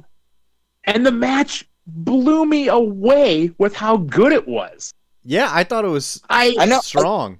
This is one of the matches I was looking forward to the most because it seemed like such a clash of styles, and I was like, I can't see how this will turn out. Yeah. I honestly was not looking forward to this at all because I hate Bobby Lashley. I think he is a useless piece of crap. Like, not a fan at all. Like, The only thing he was good for was that terrible promo when he won the ECW belt back in 07. And Oh my God, I Donald gotta Trump calling find him that. Bobby Lindsay. My man, Bobby Lindsay. My man, Bobby Lindsay. Oh my God. But no, like he's done nothing for me since he left WWE like in 08. Like his Impact run was garbage, I think. His run since he came back has been nothing earth-shattering. But this match, oh my God, I loved it. And I wish that it would have been in front of 80,000 people. Yeah, for sure. Like, I went into it expecting nothing because I haven't been following Lashley at all. And Aleister Black has actually grown on me, like, a lot. Like, I kind of was, like, a little bit mild on him when he was in NXT. And then once he actually has been actually doing things on, like, the main roster, and he's been impressing me more and more and more and more, I'm like, man, like, I now want to see him all the time. But, like, Bobby Lashley, for what? You know? And then for even to have him come out with Lana, I'm like, why is he having, like, a manager come out? Like, that's what I thought, like, when any manager came out during these. I'm like, what are they going to do? Like, that's still going to do, like, the same kind of shit? And kind of, but it worked in this match a little bit. And I thought by the end of this match, I was like, oh, that ended up working pretty well. Like, it was a nice, tight, what was Wikipedia say, 7 minutes and 20 seconds? I thought it was pretty good. Like, yeah, nothing to really write home about, but, like, nothing offensive at all. Like, it was a nice, tight, solid match, and I had fun with it. No, yeah, I agree. I had fun with it too. I love Aleister Black. Like, even when he was seeing like what I saw a little bit of his in the Independence, I thought I've always loved his stuff because he always does like that. He always like these weird strikes. Like, he was like the first person I see to do like a spinning like knee kick. I was like, holy fuck, that's cool. Yeah, his offense is super unique. Yeah. And then like having like that finish of that spin kick to their face, it's so effective. It's like anyone could see that and be like, "Oh yeah, the match is over." Yeah, and he hits it clean. He murders people. And he hits it so good every time. I'm like, "How do you fucking do that every time?" Yeah. And especially, like, this time, like, Lashley was going for a spear, and he turned around and clocked him with it during, like, the spear. I'm like, how did... That was really good. Yeah, his timing with that is perfect. God damn. Anyway, so yeah, a breakout match. Aleister Black and Bobby Lashley. Who would have thought? Yeah, it's probably the sleeper match for me. I was curious going into it just because it's like both of them have such different styles, and I wanted to see what would kind of stick out from them. And yeah, I was invested all the way through. I really liked it. Right on. The next match was Otis versus Dolph Ziggler. Yeah, total opposite. Yeah, man, I fucking love Otis so much. I also have Otis. I also have not seen a ton of Otis. I only have been watching like sporadic pay-per-views here and there. But like everything that I've seen of him, I fucking love him also. Like, he is so God. I don't know why, but he's so magnetic for me to watch. Like, I just want to see what he's going to do, especially since like every time I see him, he does something crazy. Like, he does the worm. He fucking, like, did, like, a back handspring one time, like, fucking Tajiri, like, against the ropes. And I'm like, what the fuck is this 300-pound dude bouncing around the ring for? Like, he is hypnotic, okay? Like, he really is. Dolph Ziggler in the back seat. Like, I'm fucking sick of Dolph Ziggler, and I've been sick of him for a long time. But I thought he came out, and like hot take Troy back there. Like, he just is the same shit all the time. Like, I don't give a shit if he comes out in a jean jacket, leather jacket, all the same shit. The one thing I wanted to talk about, and I did with you guys on the chat, already, and I thought he came out and it looked like he had fake hair. And then when he took off his bandana, jean jacket, leather jacket, who gives a shit? I thought he had fake hair. That's the only thing I wanted to talk about. And he took off his bandana and it was his same hair. And I'm like, fuck it. I don't even want to talk about anything anymore. Oh my God. Yeah, Dolph Ziggler is like, he's just that guy that just won't go away. Yeah, and he's not even that bad either. It's just like, God, I don't give a shit about you anymore. Like, go away. No, I think this has been the discussion for Dolph for years. He is the classic case of the start and stop pushes from WWE to the point where it hurt him as a character. For sure. And it's not that, like, he's bad. It's just, like, he's been the same for so long. Like, if he found a way to kind of, like, evolve himself as a character, I'd probably be more behind him. But it's like he expects everyone to be like, I'm so good. But then it's like, but you've been the same for fucking ever. Like, I don't give a shit anymore. Yeah, regardless if you're trying to be face or heel, it's the same shit, you know? Yeah. He's like Hulk Hogan, but he was never as over as Hulk Hogan. It's like he's still doing the fucking gimmick he was doing back in like 2008, but yet but he's like, hey, I'm still doing it. Don't you guys love me? And it's like, we didn't love you back in 2008. What makes you think we love you now? Yeah, you fucking idiot. Get out of here with your fucking doll hair. Trying to break up Otis and Mandy, damn it.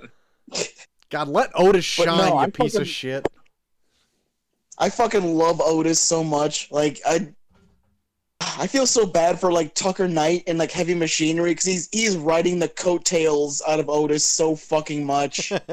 Because it's like, here's this super charismatic, very oddly shaped dude, and then teaming with a guy that's just there. He looks like Humpty Dumpty. He does, but oh my God, it adds to himself so much. Like, every time there's I think when WWE did that first Saudi Arabia show, I remember going to your house, Troy, and we're watching that, like, greatest Royal Rumble or whatever, and then Tucker Knight came out, and I was excited because I thought Otis was coming out next, but he didn't, and I was so pissed.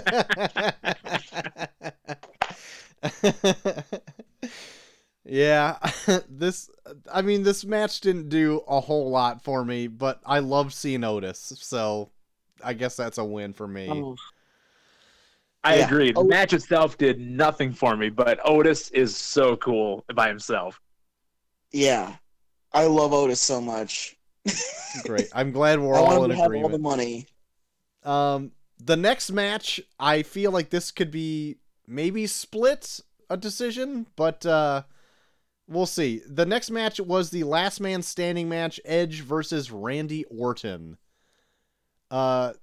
Wikipedia says this match went on for 36 minutes and 35 seconds. So felt like an hour and 36 minutes and 35 seconds. Yeah. This match felt like it fucking forever. Jesus Christ. If I wasn't chatting with you guys during this match, I would have fallen asleep. Yeah. For sure. Like, this is definitely one of those matches where you're just on your phone, because for real, like, I already don't really care for last man standing matches because they always go around and, like, I've come to know, maybe just tonight, I've come to this realization that I like a match in a ring. Like, I don't care for we all know that now. I don't care for matches that go anywhere else, because it's all, like, as expanding as you think it may be, it's also very limiting, because, like, you can't do what you can do in a ring. You can only do, like, some fucking dumb bullshit, which this match was. And, like, I get the sentiment of it, and, like, I think Joel, you were telling me that, like, or telling the group rather, that, like, Edge did sell the ending to this match, which I agree with. Holy fuck, yeah. But, like, to get there was such a struggle. Oh no, yeah, it took forever, but man, at the end, I was the Edge sells the ending of this so well. Like it made me so excited to see what he does next.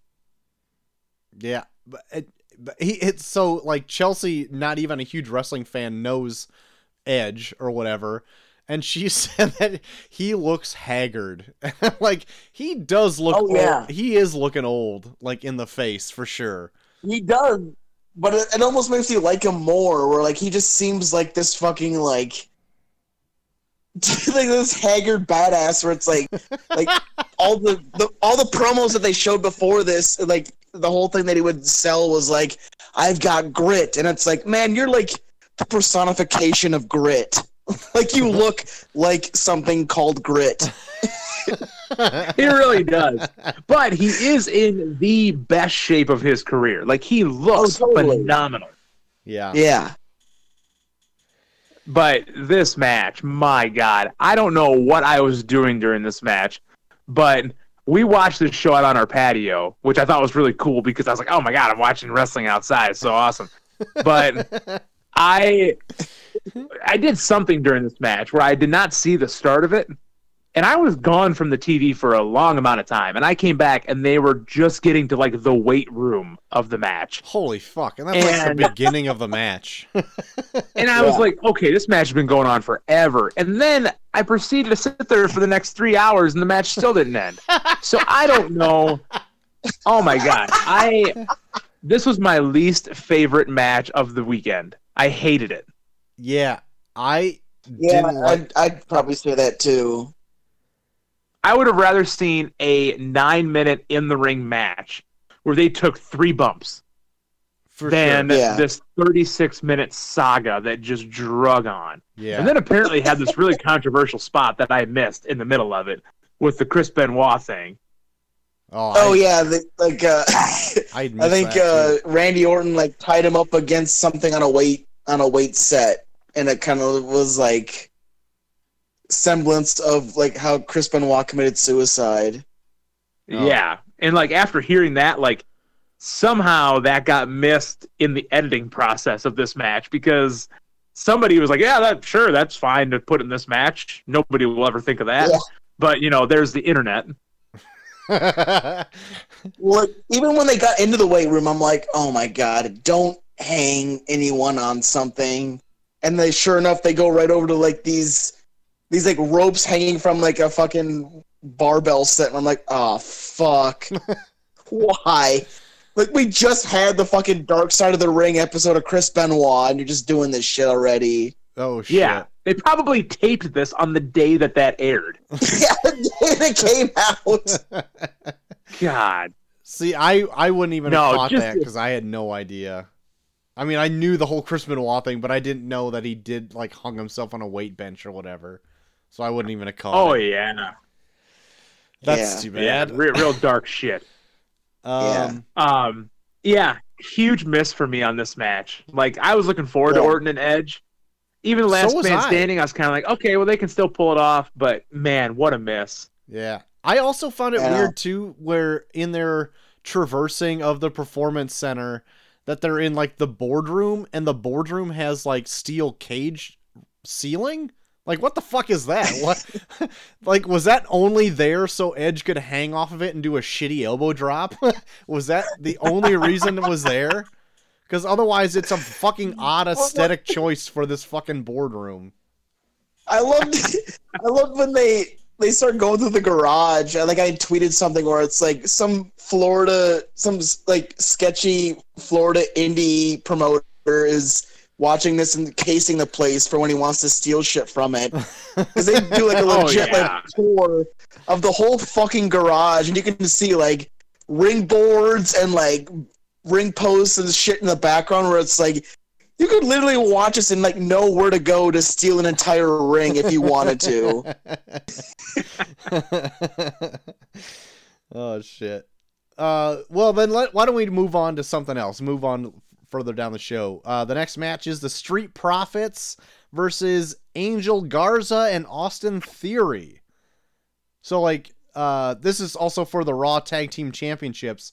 I don't know who Angel Garza and Austin Theory are at all, But I am enjoying seeing the Street Profits come in.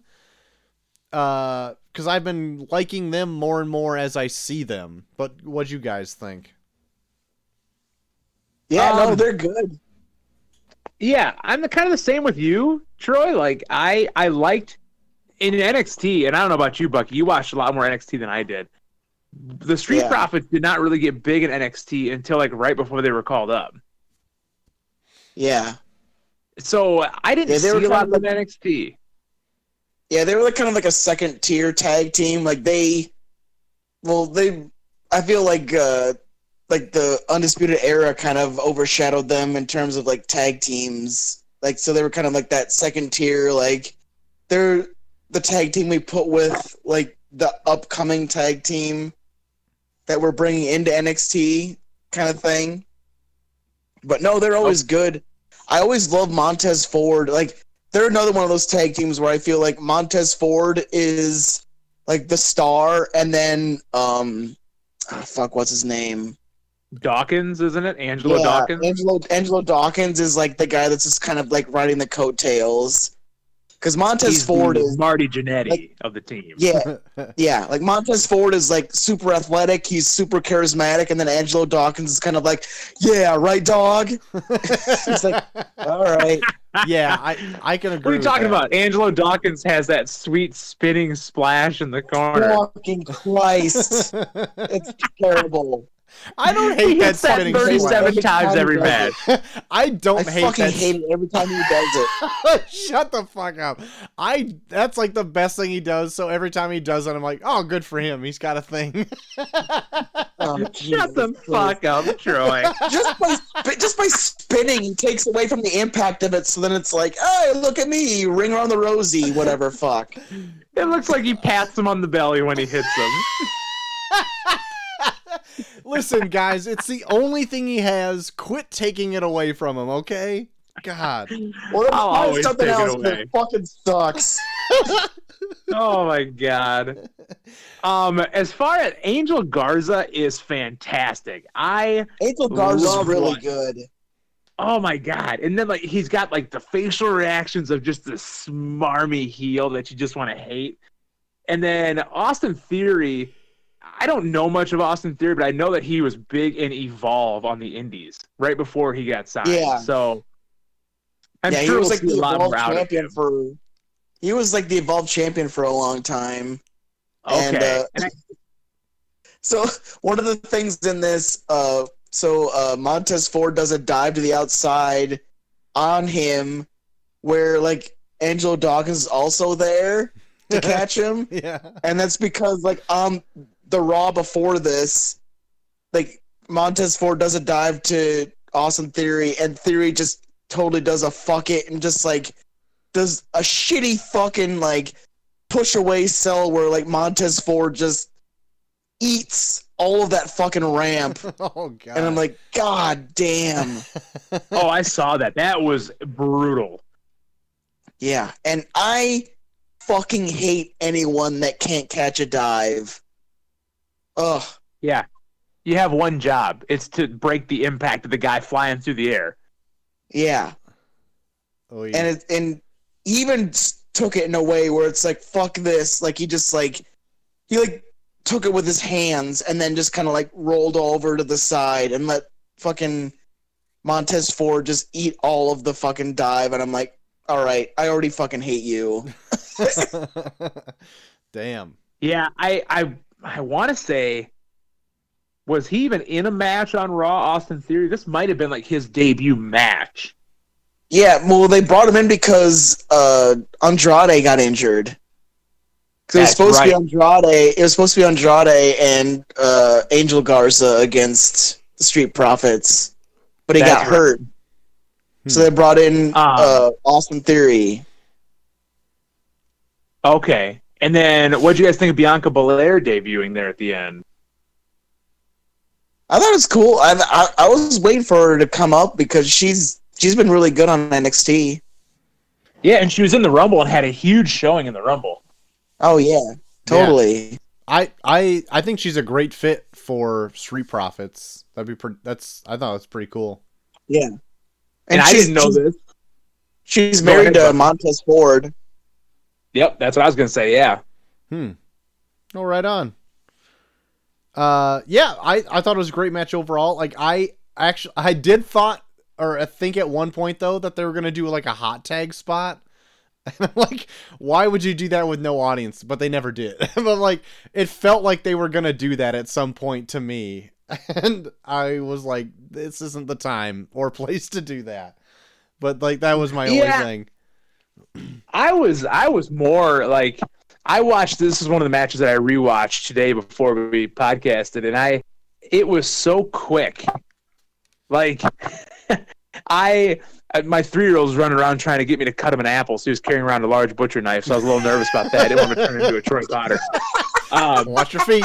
But I was a little nervous when he's carrying around, so I had to like rewind the match, and I rewinded like, I thought only like a couple minutes. Well, here I rewinded way past the beginning of the match. So the match itself was only like, 4 minutes? It wasn't long at all. 6. So, Okay, 6 minutes. So yeah. But yeah, a good hot 6 minutes. You bet. Well, that leads us right into the Fatal 5-Way Elimination match for the SmackDown Women's Championship, featuring Bayley, Lacey Evans, Naomi, Sasha Banks, and Tamina.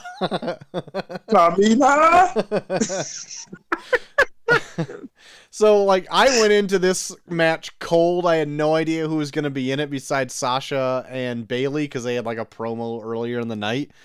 And to see everybody come out, and Tamina came out, I think, maybe last? I'm not sure. But I could just feel the group chat in the phone in my hands wanting to be like, fuck this. Because Tamina came out. Yep. God. Jesus. You guys didn't even have to say anything. I could just feel it through the phone. Tamina is the biggest, why the fuck do you still have a job, of anybody in the entire company. Like, for real. Tamina. Like, there's so many women on the roster now. There's so many women on the roster now. Why have Tamina in the match? Yeah. Especially, I mean, there was a part in the match where they bring up like Tamina, Sasha Banks, and Naomi, and their whole like team bad thing, and then like I can't remember where I posted it, but I posted in like some kind of like our chats where I was like, this is the first time WWE brought up something that everyone forgot, as opposed to people bringing up something WWE forgot. Like, no one fucking remembers Team Bad. It was so fucking dumb. Oh.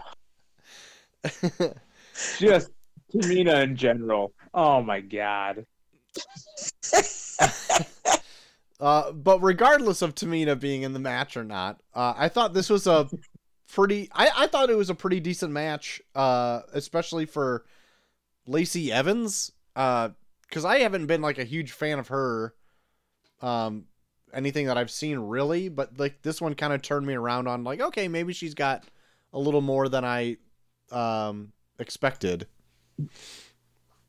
Lacey Evans has really upped it in the past like couple times I've seen her wrestle. Yeah. Like, she is turning into someone that I'm actually enjoying watching. Now, with that being said, I completely hated the ending to the match where she had to get that salute in. And it was the most ridiculous, long, drawn out, I'm going to put my hand up to my forehead and salute that I've ever seen. And it was so dumb. Yeah, I do. Yeah, I agree with that. Oh my God, it was so stupid. Like, but with that being said, I didn't care for this match that much. Yeah. I thought it was slow. Number one, I hate Tamina, if I haven't said that enough already. And then I don't find, ever since Bayley turned heel, I don't find Bayley interesting in the least bit. Okay. I think that she's slow plotting, a heel should be slow and plotting, but they should also be interesting still. I think she's lost a lot of her, like, interesting characteristics. Yeah. Sasha didn't do anything for me. Naomi was out early enough. I didn't really pay attention to her. Yeah. And then I liked Lacey Evans. I liked her whole deal up until the end and everything, but it wasn't enough for me to really enjoy this match. I thought this was right up there, probably the second worst match of the entire 2 nights for me. Oh, really? I was not a fan. I think it's okay. For me, I think that's a kind of harsh saying it's like one of the worst matches. I think it was a little underperformed. I still like Bayley, and I appreciate WWE wanting to like turn her heel to try something completely different than what she was doing for a long time. And so like I still like her, and I like because I know she can do good stuff, but I'm kind of disappointed in like Sasha Banks because like maybe they didn't have like a whole lot of shit planned for it or whatever, but like I know she can be great, but I just haven't seen a ton of it lately. But granted, I only go from like a few months here, but like I don't know. And with Naomi also there too, like I'm surprised that like they didn't like pull out a lot of stops for like a WrestleMania match, you know? Like get Tamina fucking out of there real quick and then have like a fatal like a 4-way elimination with some really great talent who can do a lot of stuff. And instead, like, they got Naomi out and then fucking Tamina stomping around and they're doing God knows what. You know what I mean? And then Sasha Banks, I felt like was underutilized. So anyway, that's my thoughts on it. Yeah, I don't like Bayley. Bayley as a heel is so weird. Like all she really does is just kind of bitch about social media. Yeah. That's like her whole heel thing is like, Twitter says I'm a bitch. Yeah, all she really does is like, man, like I would have liked her more as I would have liked her to do more of like a Bo Dallas type thing where it's like she still thinks that everyone loves her. Right, that would be way more interesting. Yeah. I feel like she's very like single-sided as a heel. And like one-sided, and it's like that's all you get of her as like her personality. And like we know she's got more. We know she can do so much more. But she's not using it. They're not letting her use it, or she's not using it, whatever's going on. But to me, she's just really boring as a heel. And I think that was my problem is you had Bayley that's boring as a heel, Tamina, who is just a boring piece of shit. Sorry. I fucking hate Tamina. I'm sorry. And then you got Naomi, who's back. Like she came back at the Rumble or whatever, but she didn't do anything in this match. And then Sasha, like you said, Troy, is very underutilized. I think Sasha's fantastic, but she didn't do anything in this match. And then you got Lacey Evans, who I kind of like lately, but she didn't really do anything either. And then she just pissed me off with that stupid salute at the end. Yeah. So I don't know. They didn't have a crowd. They didn't have a crowd, so they couldn't cut to her daughter in the crowd picking her nose. And that's what pissed me off ultimately. Seriously. So yeah, just like maybe it's more like underwhelming, like you said, but to me, just like, did not do anything for me. And then again, in this match, to me, I felt like it went on and on and on and on. Yeah, it was like 20 minutes, roughly. Yeah, it went on for a while. All right, well, why don't we jump to something completely different? The other, like, experimental match of night 2. So night 1, we had the Boneyard match. Night 2, we had the Firefly Funhouse match. The Fiend Bray Wyatt versus John Cena. So, do you want me to take the floor on this as well first so you guys can rebuttal? Man, this is probably my favorite segment of the whole 2 nights. I would completely agree. Whereas my arguments for the Boneyard match were like they had all the time in the world, all the editing skills at their disposal, and like they just did that. Whereas this was they used all of their tools at their disposal to do something completely unique and like utterly ridiculous, but it works in the themes that they're going for. And I thought it was the most well-crafted thing of the entire WrestleMania event. And Dude, it's like watching a version of the Christmas Carol with John Cena's career. Yeah, and yeah, I loved this. I hope they don't like overdo stuff like this if they're gonna still do pre-tape stuff. But like like The Fiend, who I hope they also didn't overdo, they put the championship on him right away.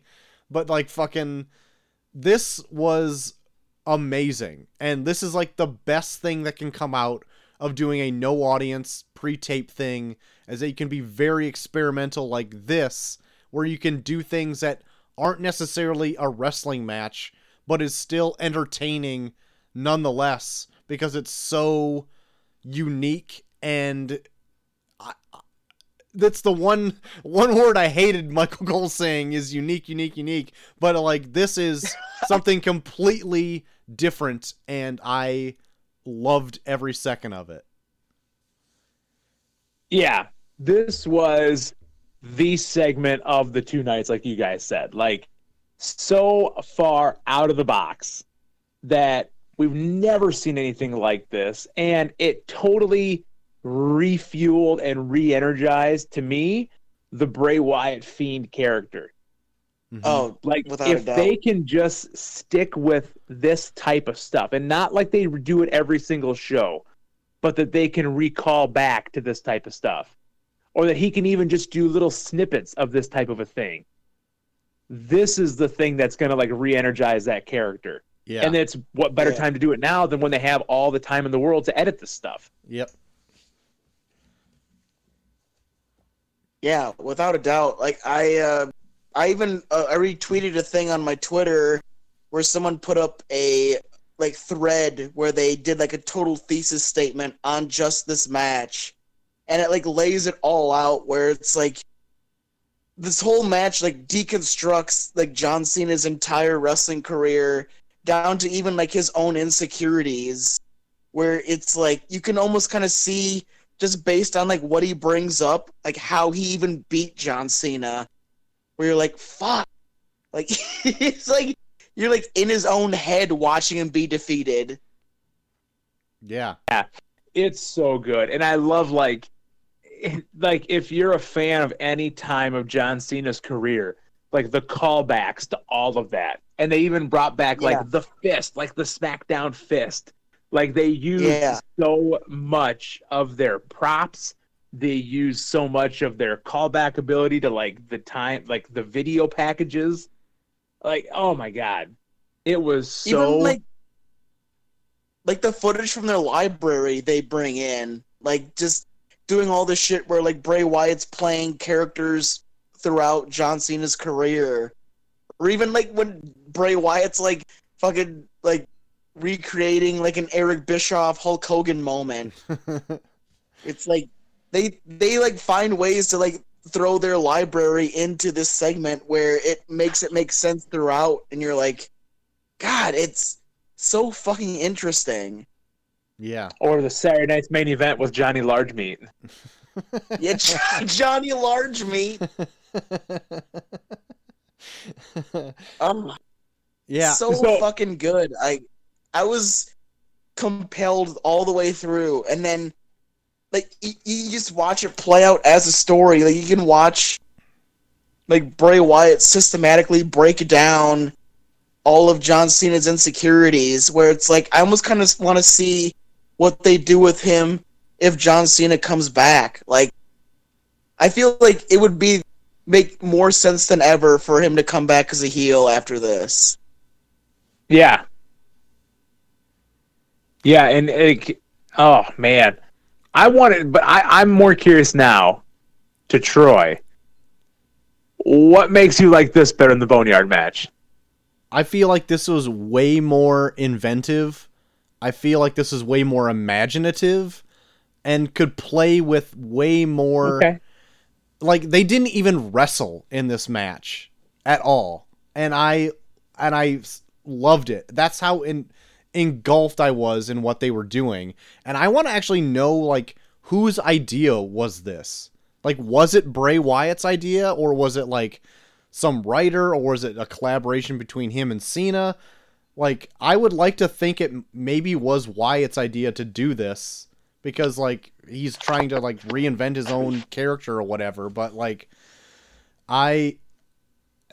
that's the reason I liked it. So I actually read on that, however much you can believe on the internet, but I read that it was Bray and Bruce Pritchard came up with the bulk of this entire segment, and then John Cena threw in little bits and pieces here and there. Okay. So it's totally like, if Bray Wyatt's coming up with a lot of his character, like, you can totally see Bray Wyatt throughout this entire segment. For sure. Oh yeah. Which is awesome. And it makes me more interested in the Fiend character than I was going into this match, because when, I think we talked about it, when Goldberg beat the Fiend, I was totally fine with it because I was getting so sick of the Fiend. Right. Yeah.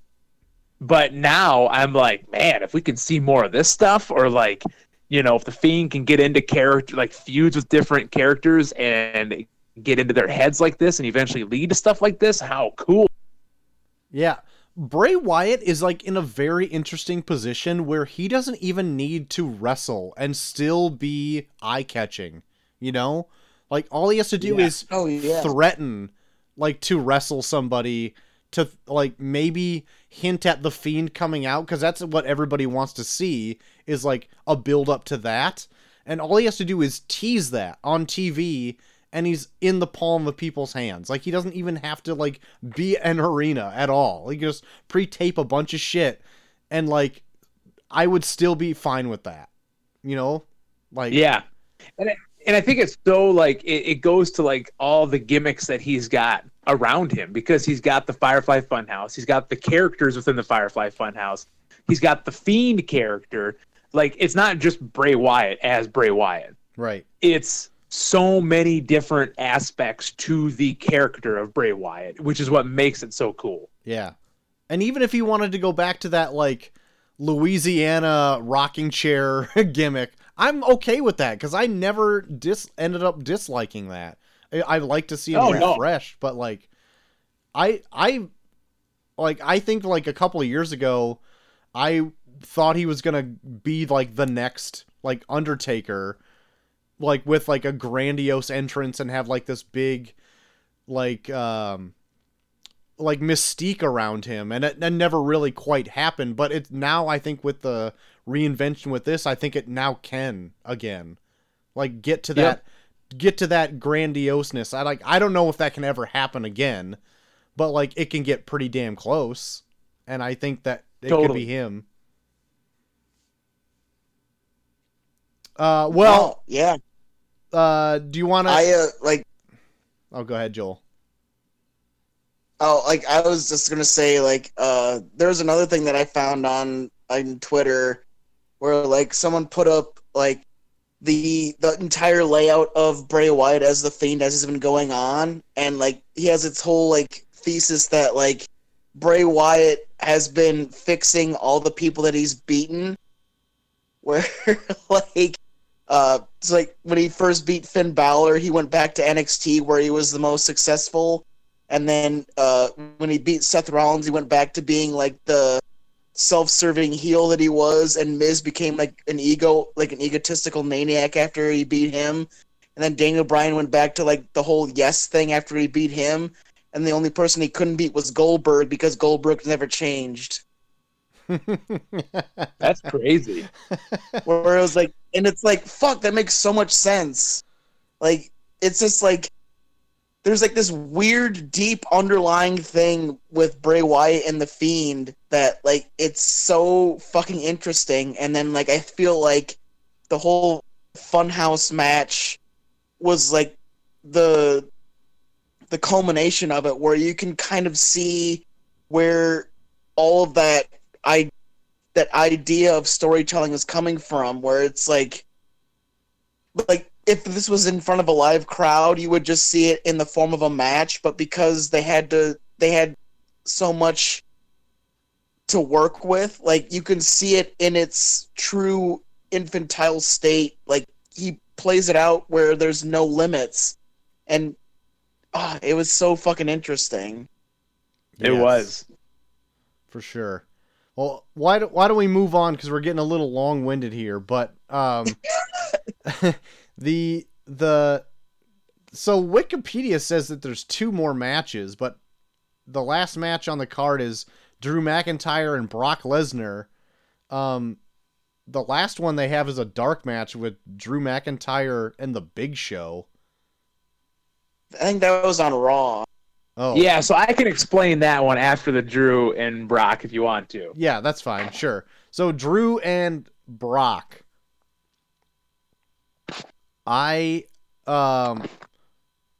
So being that, like, there's no audience or whatever, it's kind of weird to watch this again, because, like, this was like another Lesnar, like, kind of quick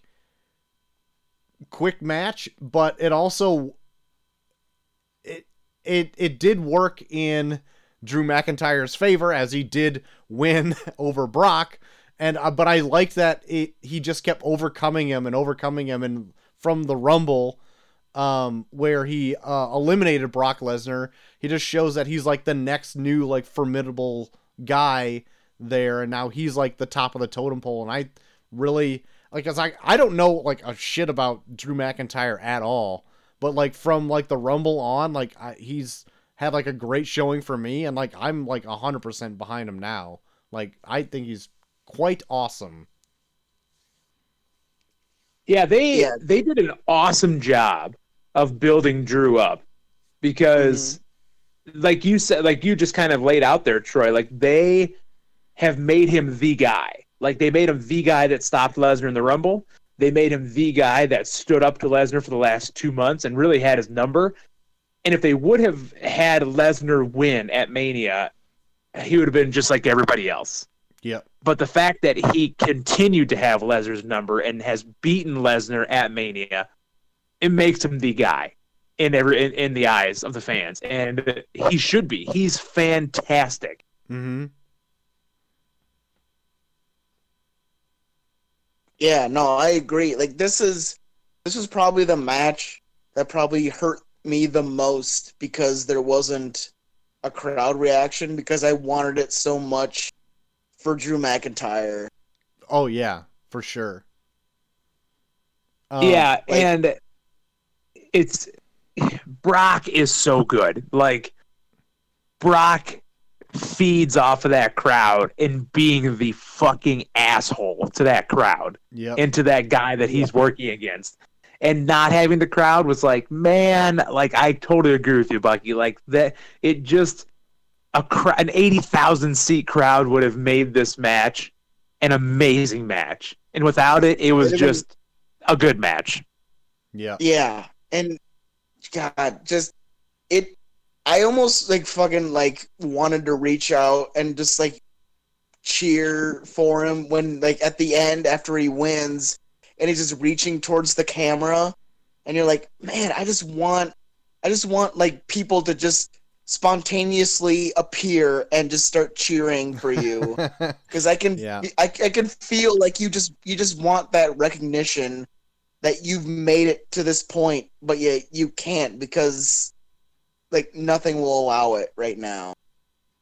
Did you guys happen to watch the Chronicle on Drew McIntyre on the network? No.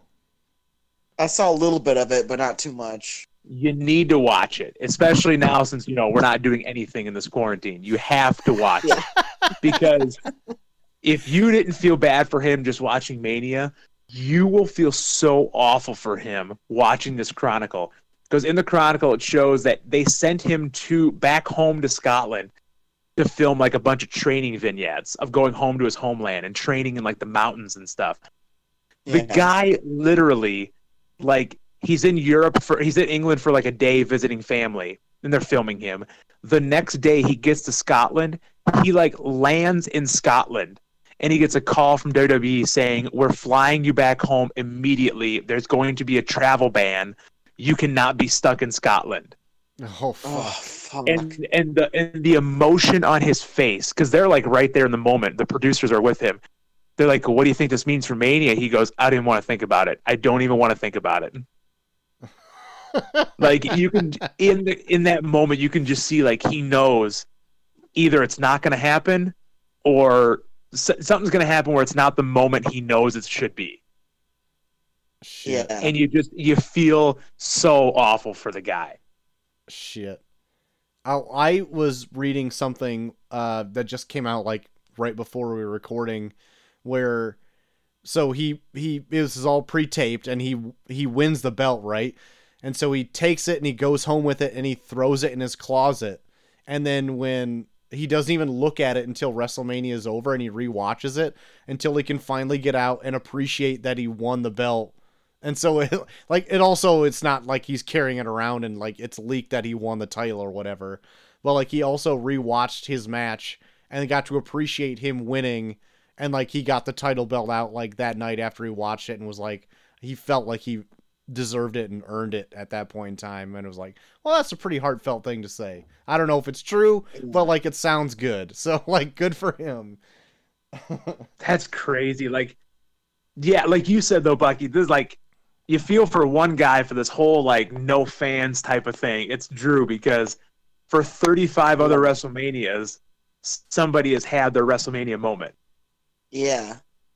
And this is the one that's like, yeah, you had your Mania moment, but it's not like anybody else's. Yeah, you didn't get that. You didn't get that. That recognition from like thousands of fans that you did something.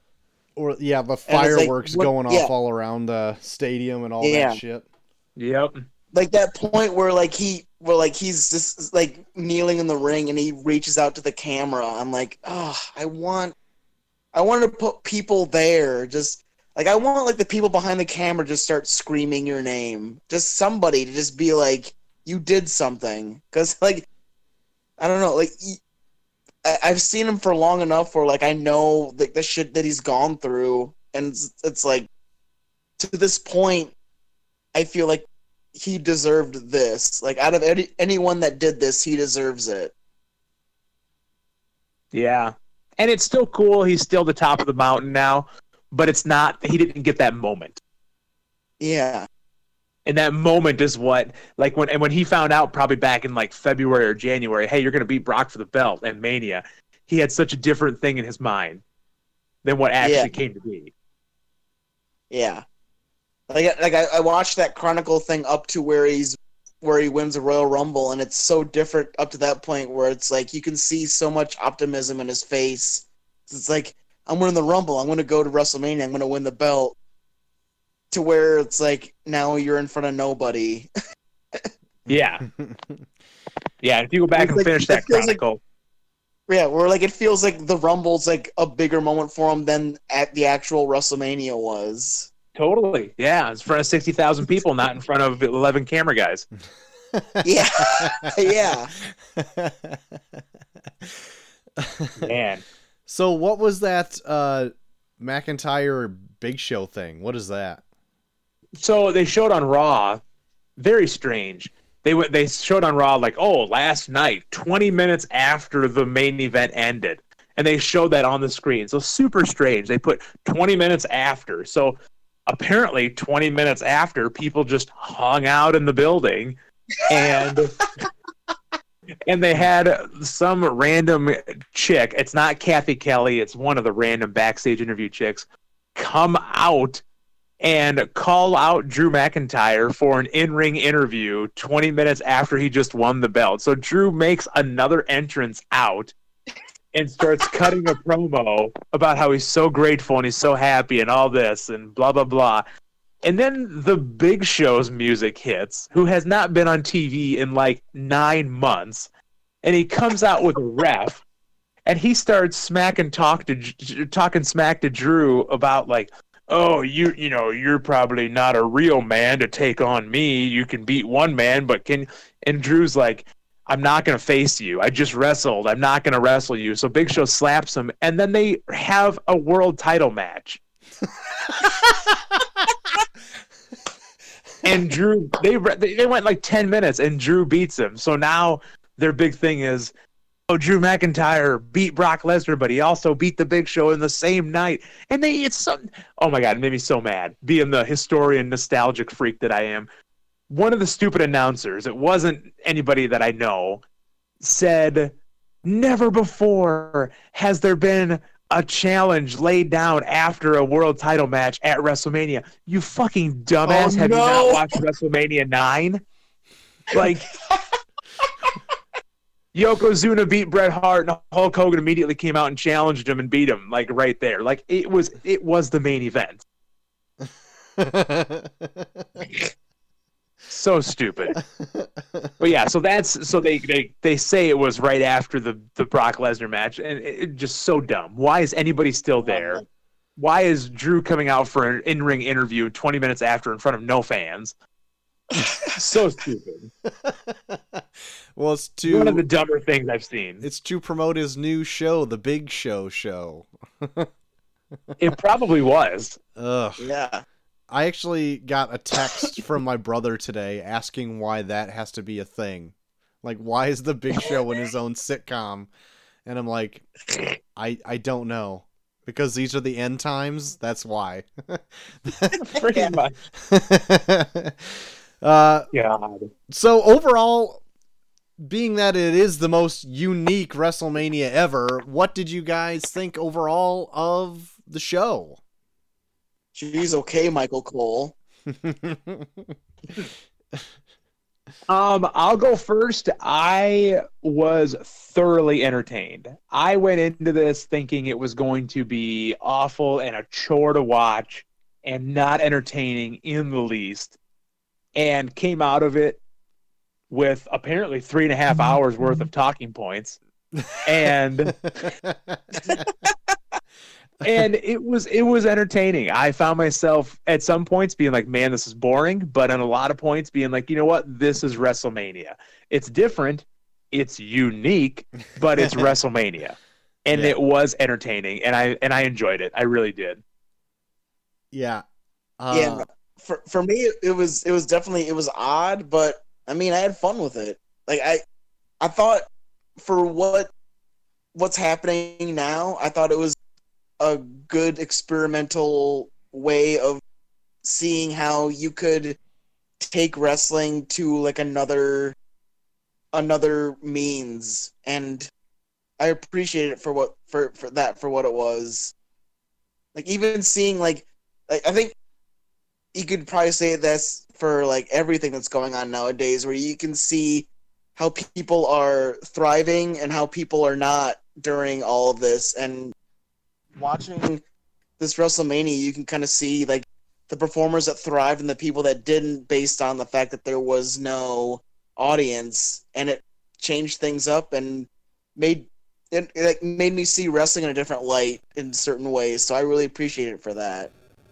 Yeah, for the limitations that they had, and for having them have to do their biggest show of the year, I thought it was as good as it probably could have been.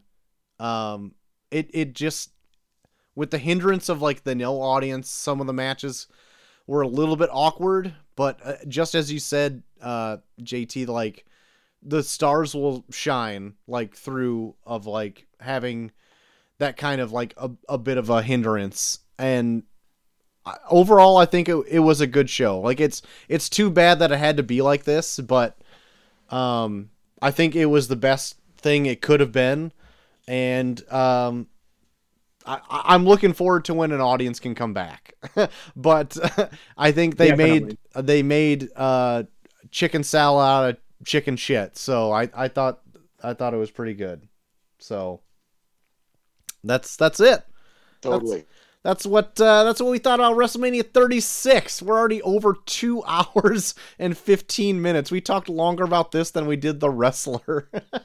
It was just over one thing. So, but I think a lot of great talking points were had in this. And like, granted, it is like a super long show for a super long event. So how about that? Coach Havens, if people want to find you on the internets, where can they do so? Hey, you can find me on Twitter at Coach Havens, and I'm also on Instagram and on Facebook. I do a lot of stalking on Instagram, creeping around, you know what I mean, going under the covers. On Facebook, I do more, but yeah, I'm out there. If you want to see me, I'm out there. Talk to me, please. I need help. Well, It's really late. It is. It is near 1 a.m. My goodness. JT, if people want to hit you up and talk wrestling to you, where can they do that? Hey, brother, find me at Bucky Forever on Twitter, also Bucky Forever on Instagram, Bucky Forever on Snapchat. Troy.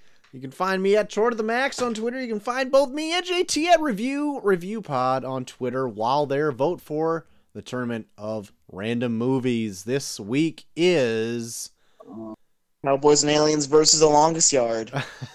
So hit up that poll right quick. All of our episodes are uploaded onto reviewpod.podbean.com, as well as almost any other podcasting hosting site, so you can find us anywhere. If you want to write into the show, you can do so at reviewpod@gmail.com. That's going to do it for this Monday's ep. Hopefully you are enjoying the self-quarantining as much as we are, watching obscure wrestling events and movies from 2008. But Cole Havens, thanks for joining us again for this Always a pleasure. Thank you, Coach. guys. whirlwind adventure. You're welcome back anytime. Yeah. JT, we did a good thing here. We did a good thing. We I did. think, this evening. And then we're probably going to do a bad thing this Thursday when we talk about cats. Oh, we did a bad thing. Oh. But yeah, so catch us with hopefully Raimondo Chaw back on the show for our review of Cats. Oh boy. Yes. Oh boy. Good God. So that'll be coming up down the pipeline. So until then, I have been Troy to the Max Extreme. Hey, I'm JT3K. And we are off.